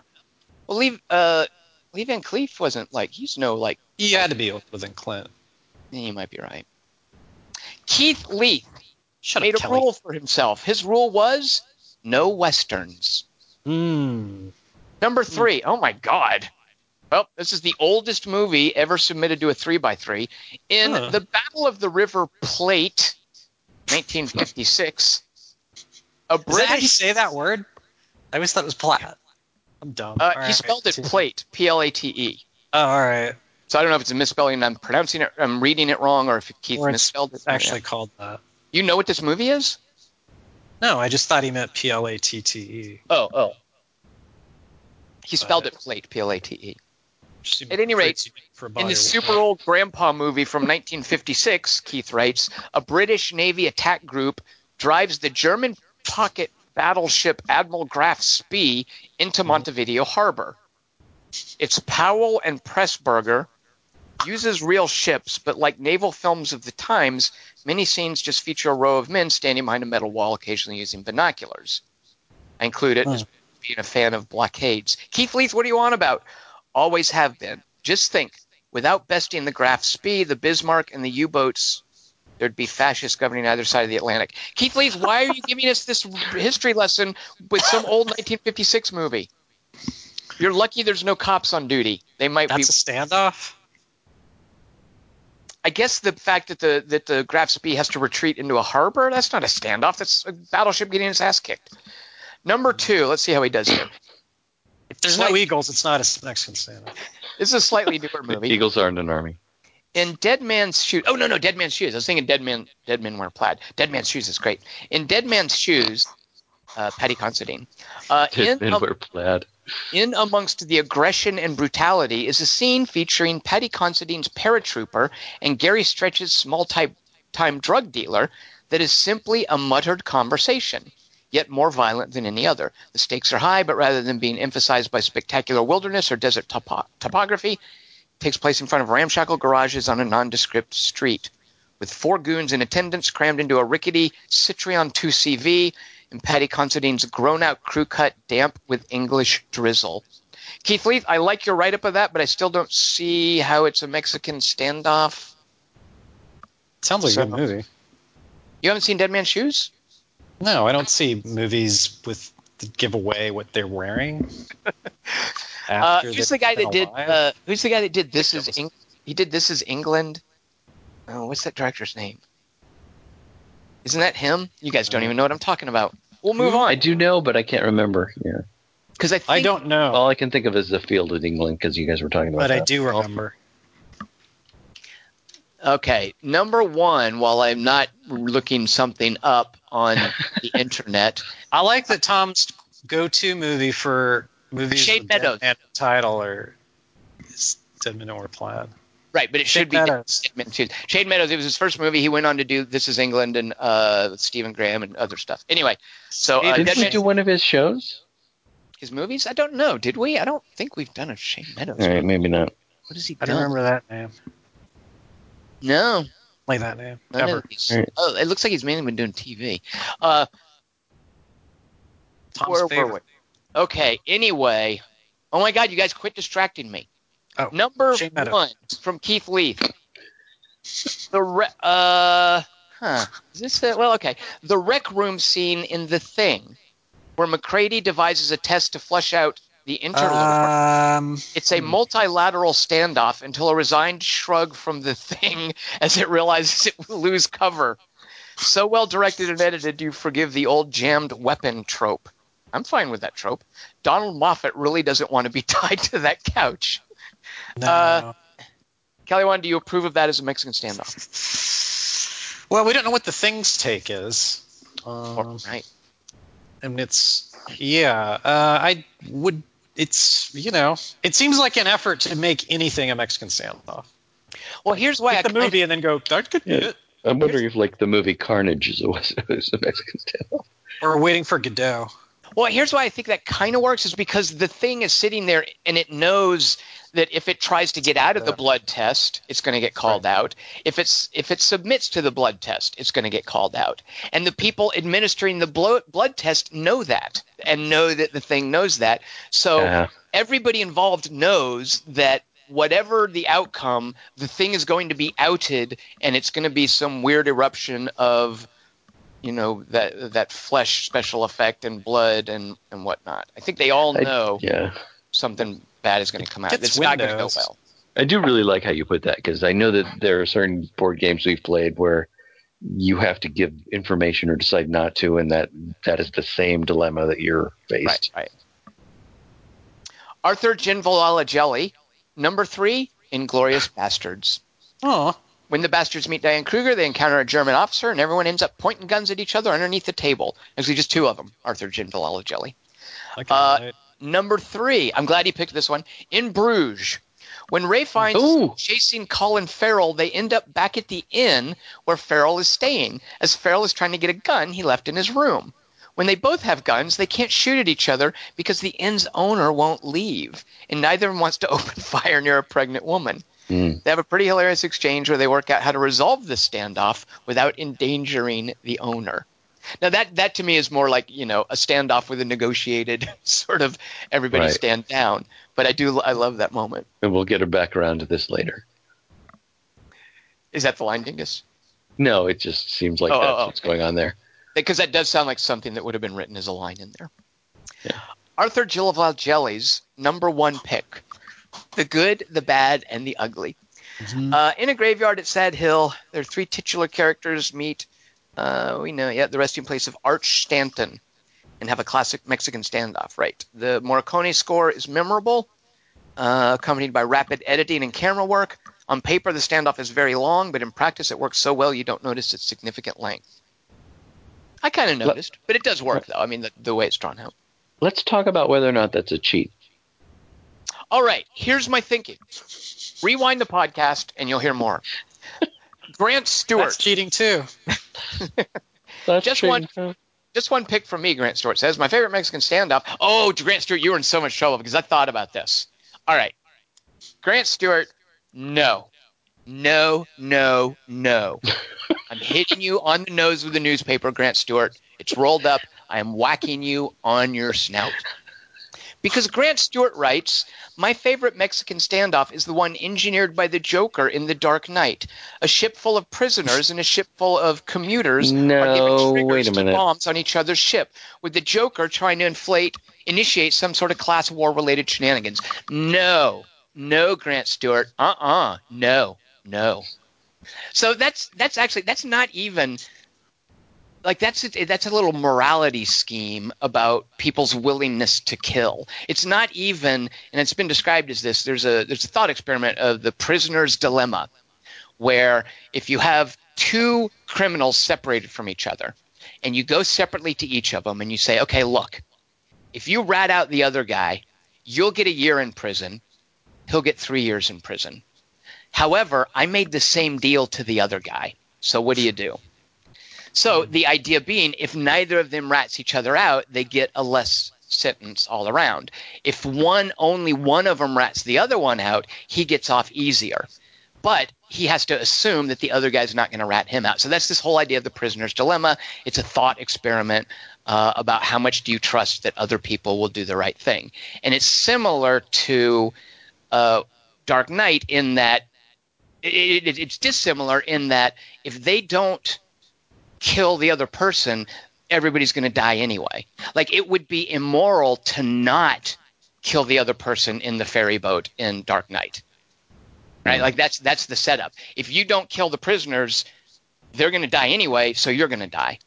If the prisoners don't kill you, they're going to die anyway, and you're going to die. So what the Joker's doing is basically just trying to force someone's hand into becoming a murderer, which is this whole thing with Batman. You know, Batman doesn't want to kill anyone, and if he does, it compromises his values. So the Joker's just trying to get people to kill each other because those people know that they're going to die at midnight, and the only way to save themselves is to become murderers. That's a test about your willingness to kill.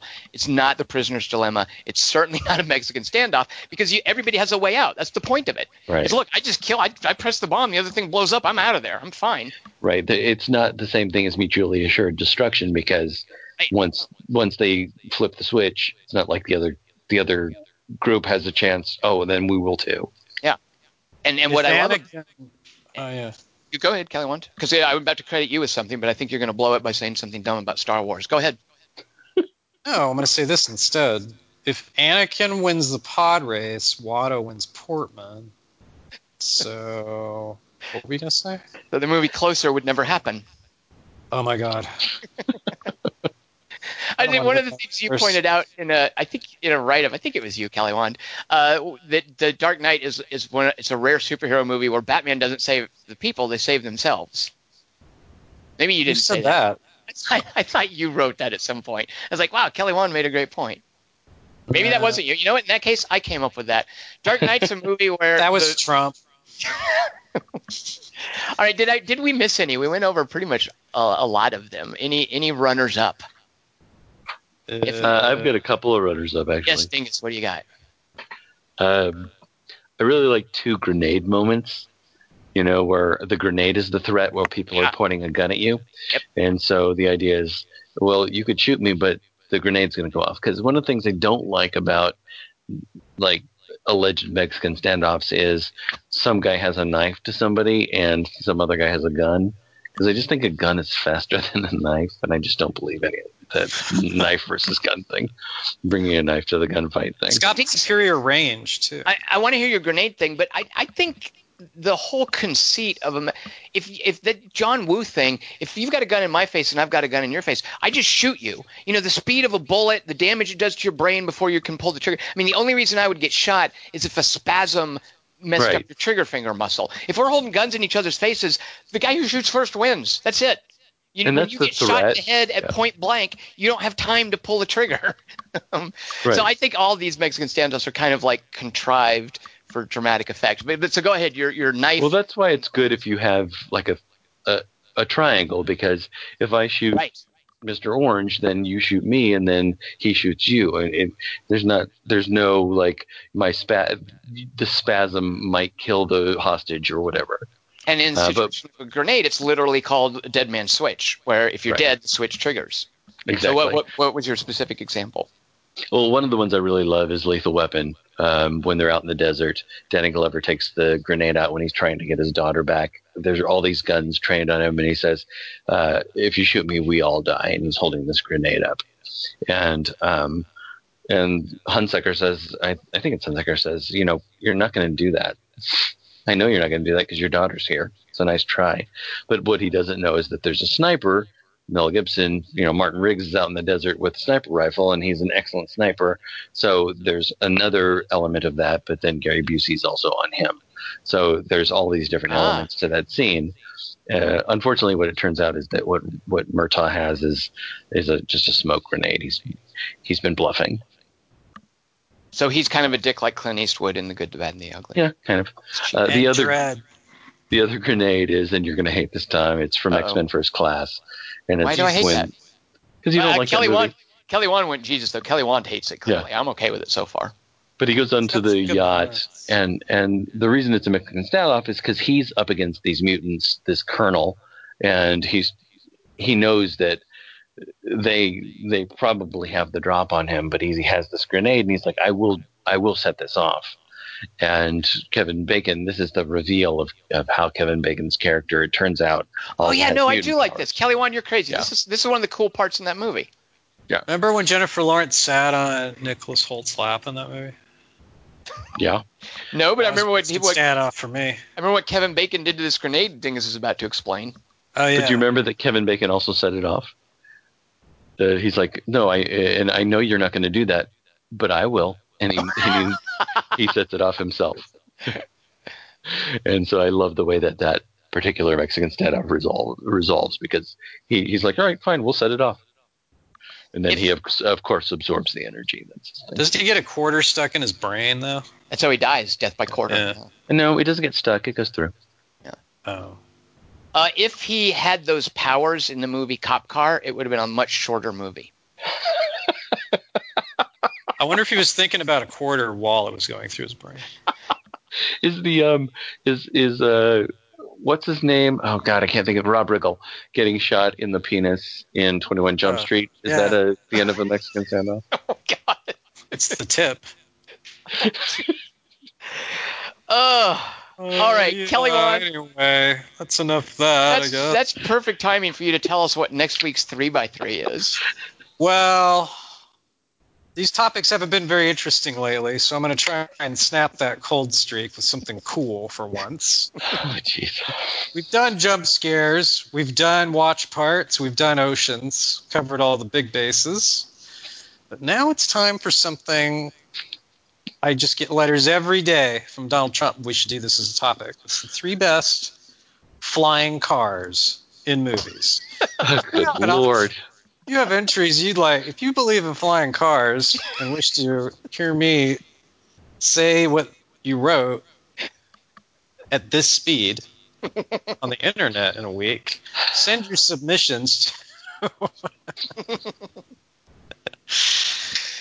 to Dingus, CC Dingus on it, to 3x3@quarterto3.com, and you will become as famous as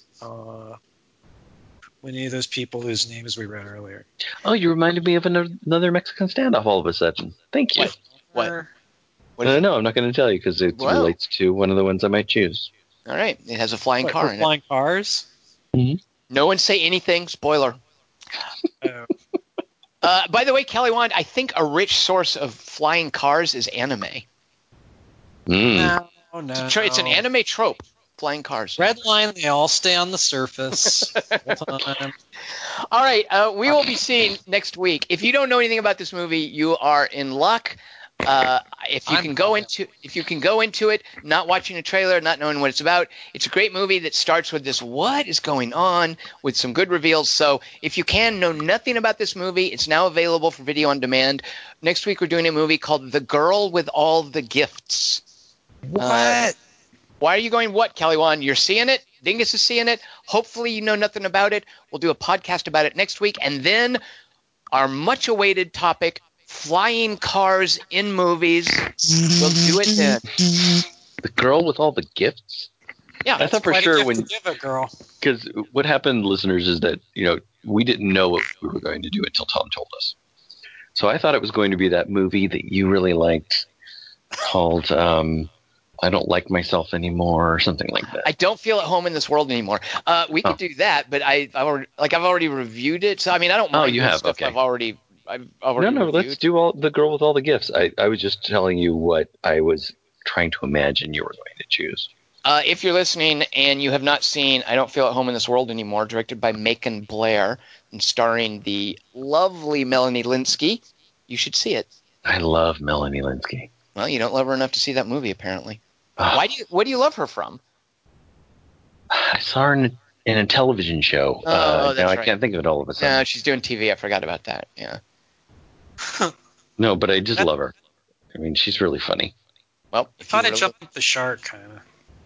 You thought I Don't Feel at Home in This World Anymore? Jump the shark? Yeah. All right. Well, we're gonna have to do a podcast on it, and I'll explain how you're wrong. All right.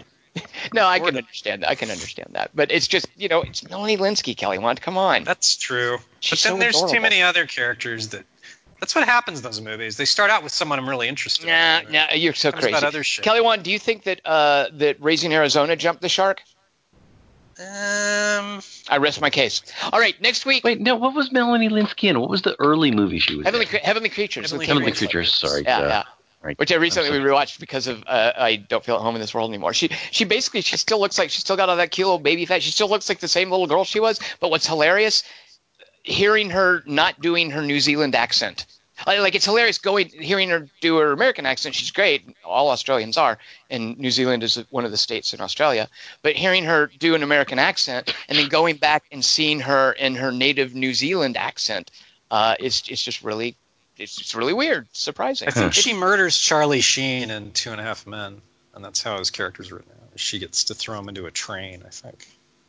I don't know if you're lying, but if you're... Is that really a thing? Yeah, if that's not a thing, I want to go on believing that's a thing. Kelly Wand, if you're lying, I don't want to know. I may just be dumb. We'll take that as well. All right, so next week, Girl with All the Gifts, 3x3, favorite flying cars in movies. I'm Tom Chick. I've been here with Christian Murkowski. It's Christian Murkowski. And Kelly Wand. If Brie Larson headed me or makeup, I'd fuck it. She ran calling wildfire,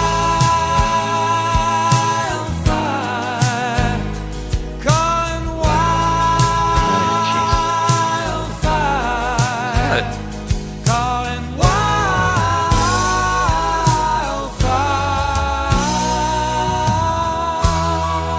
I'm trying to keep it, be honest.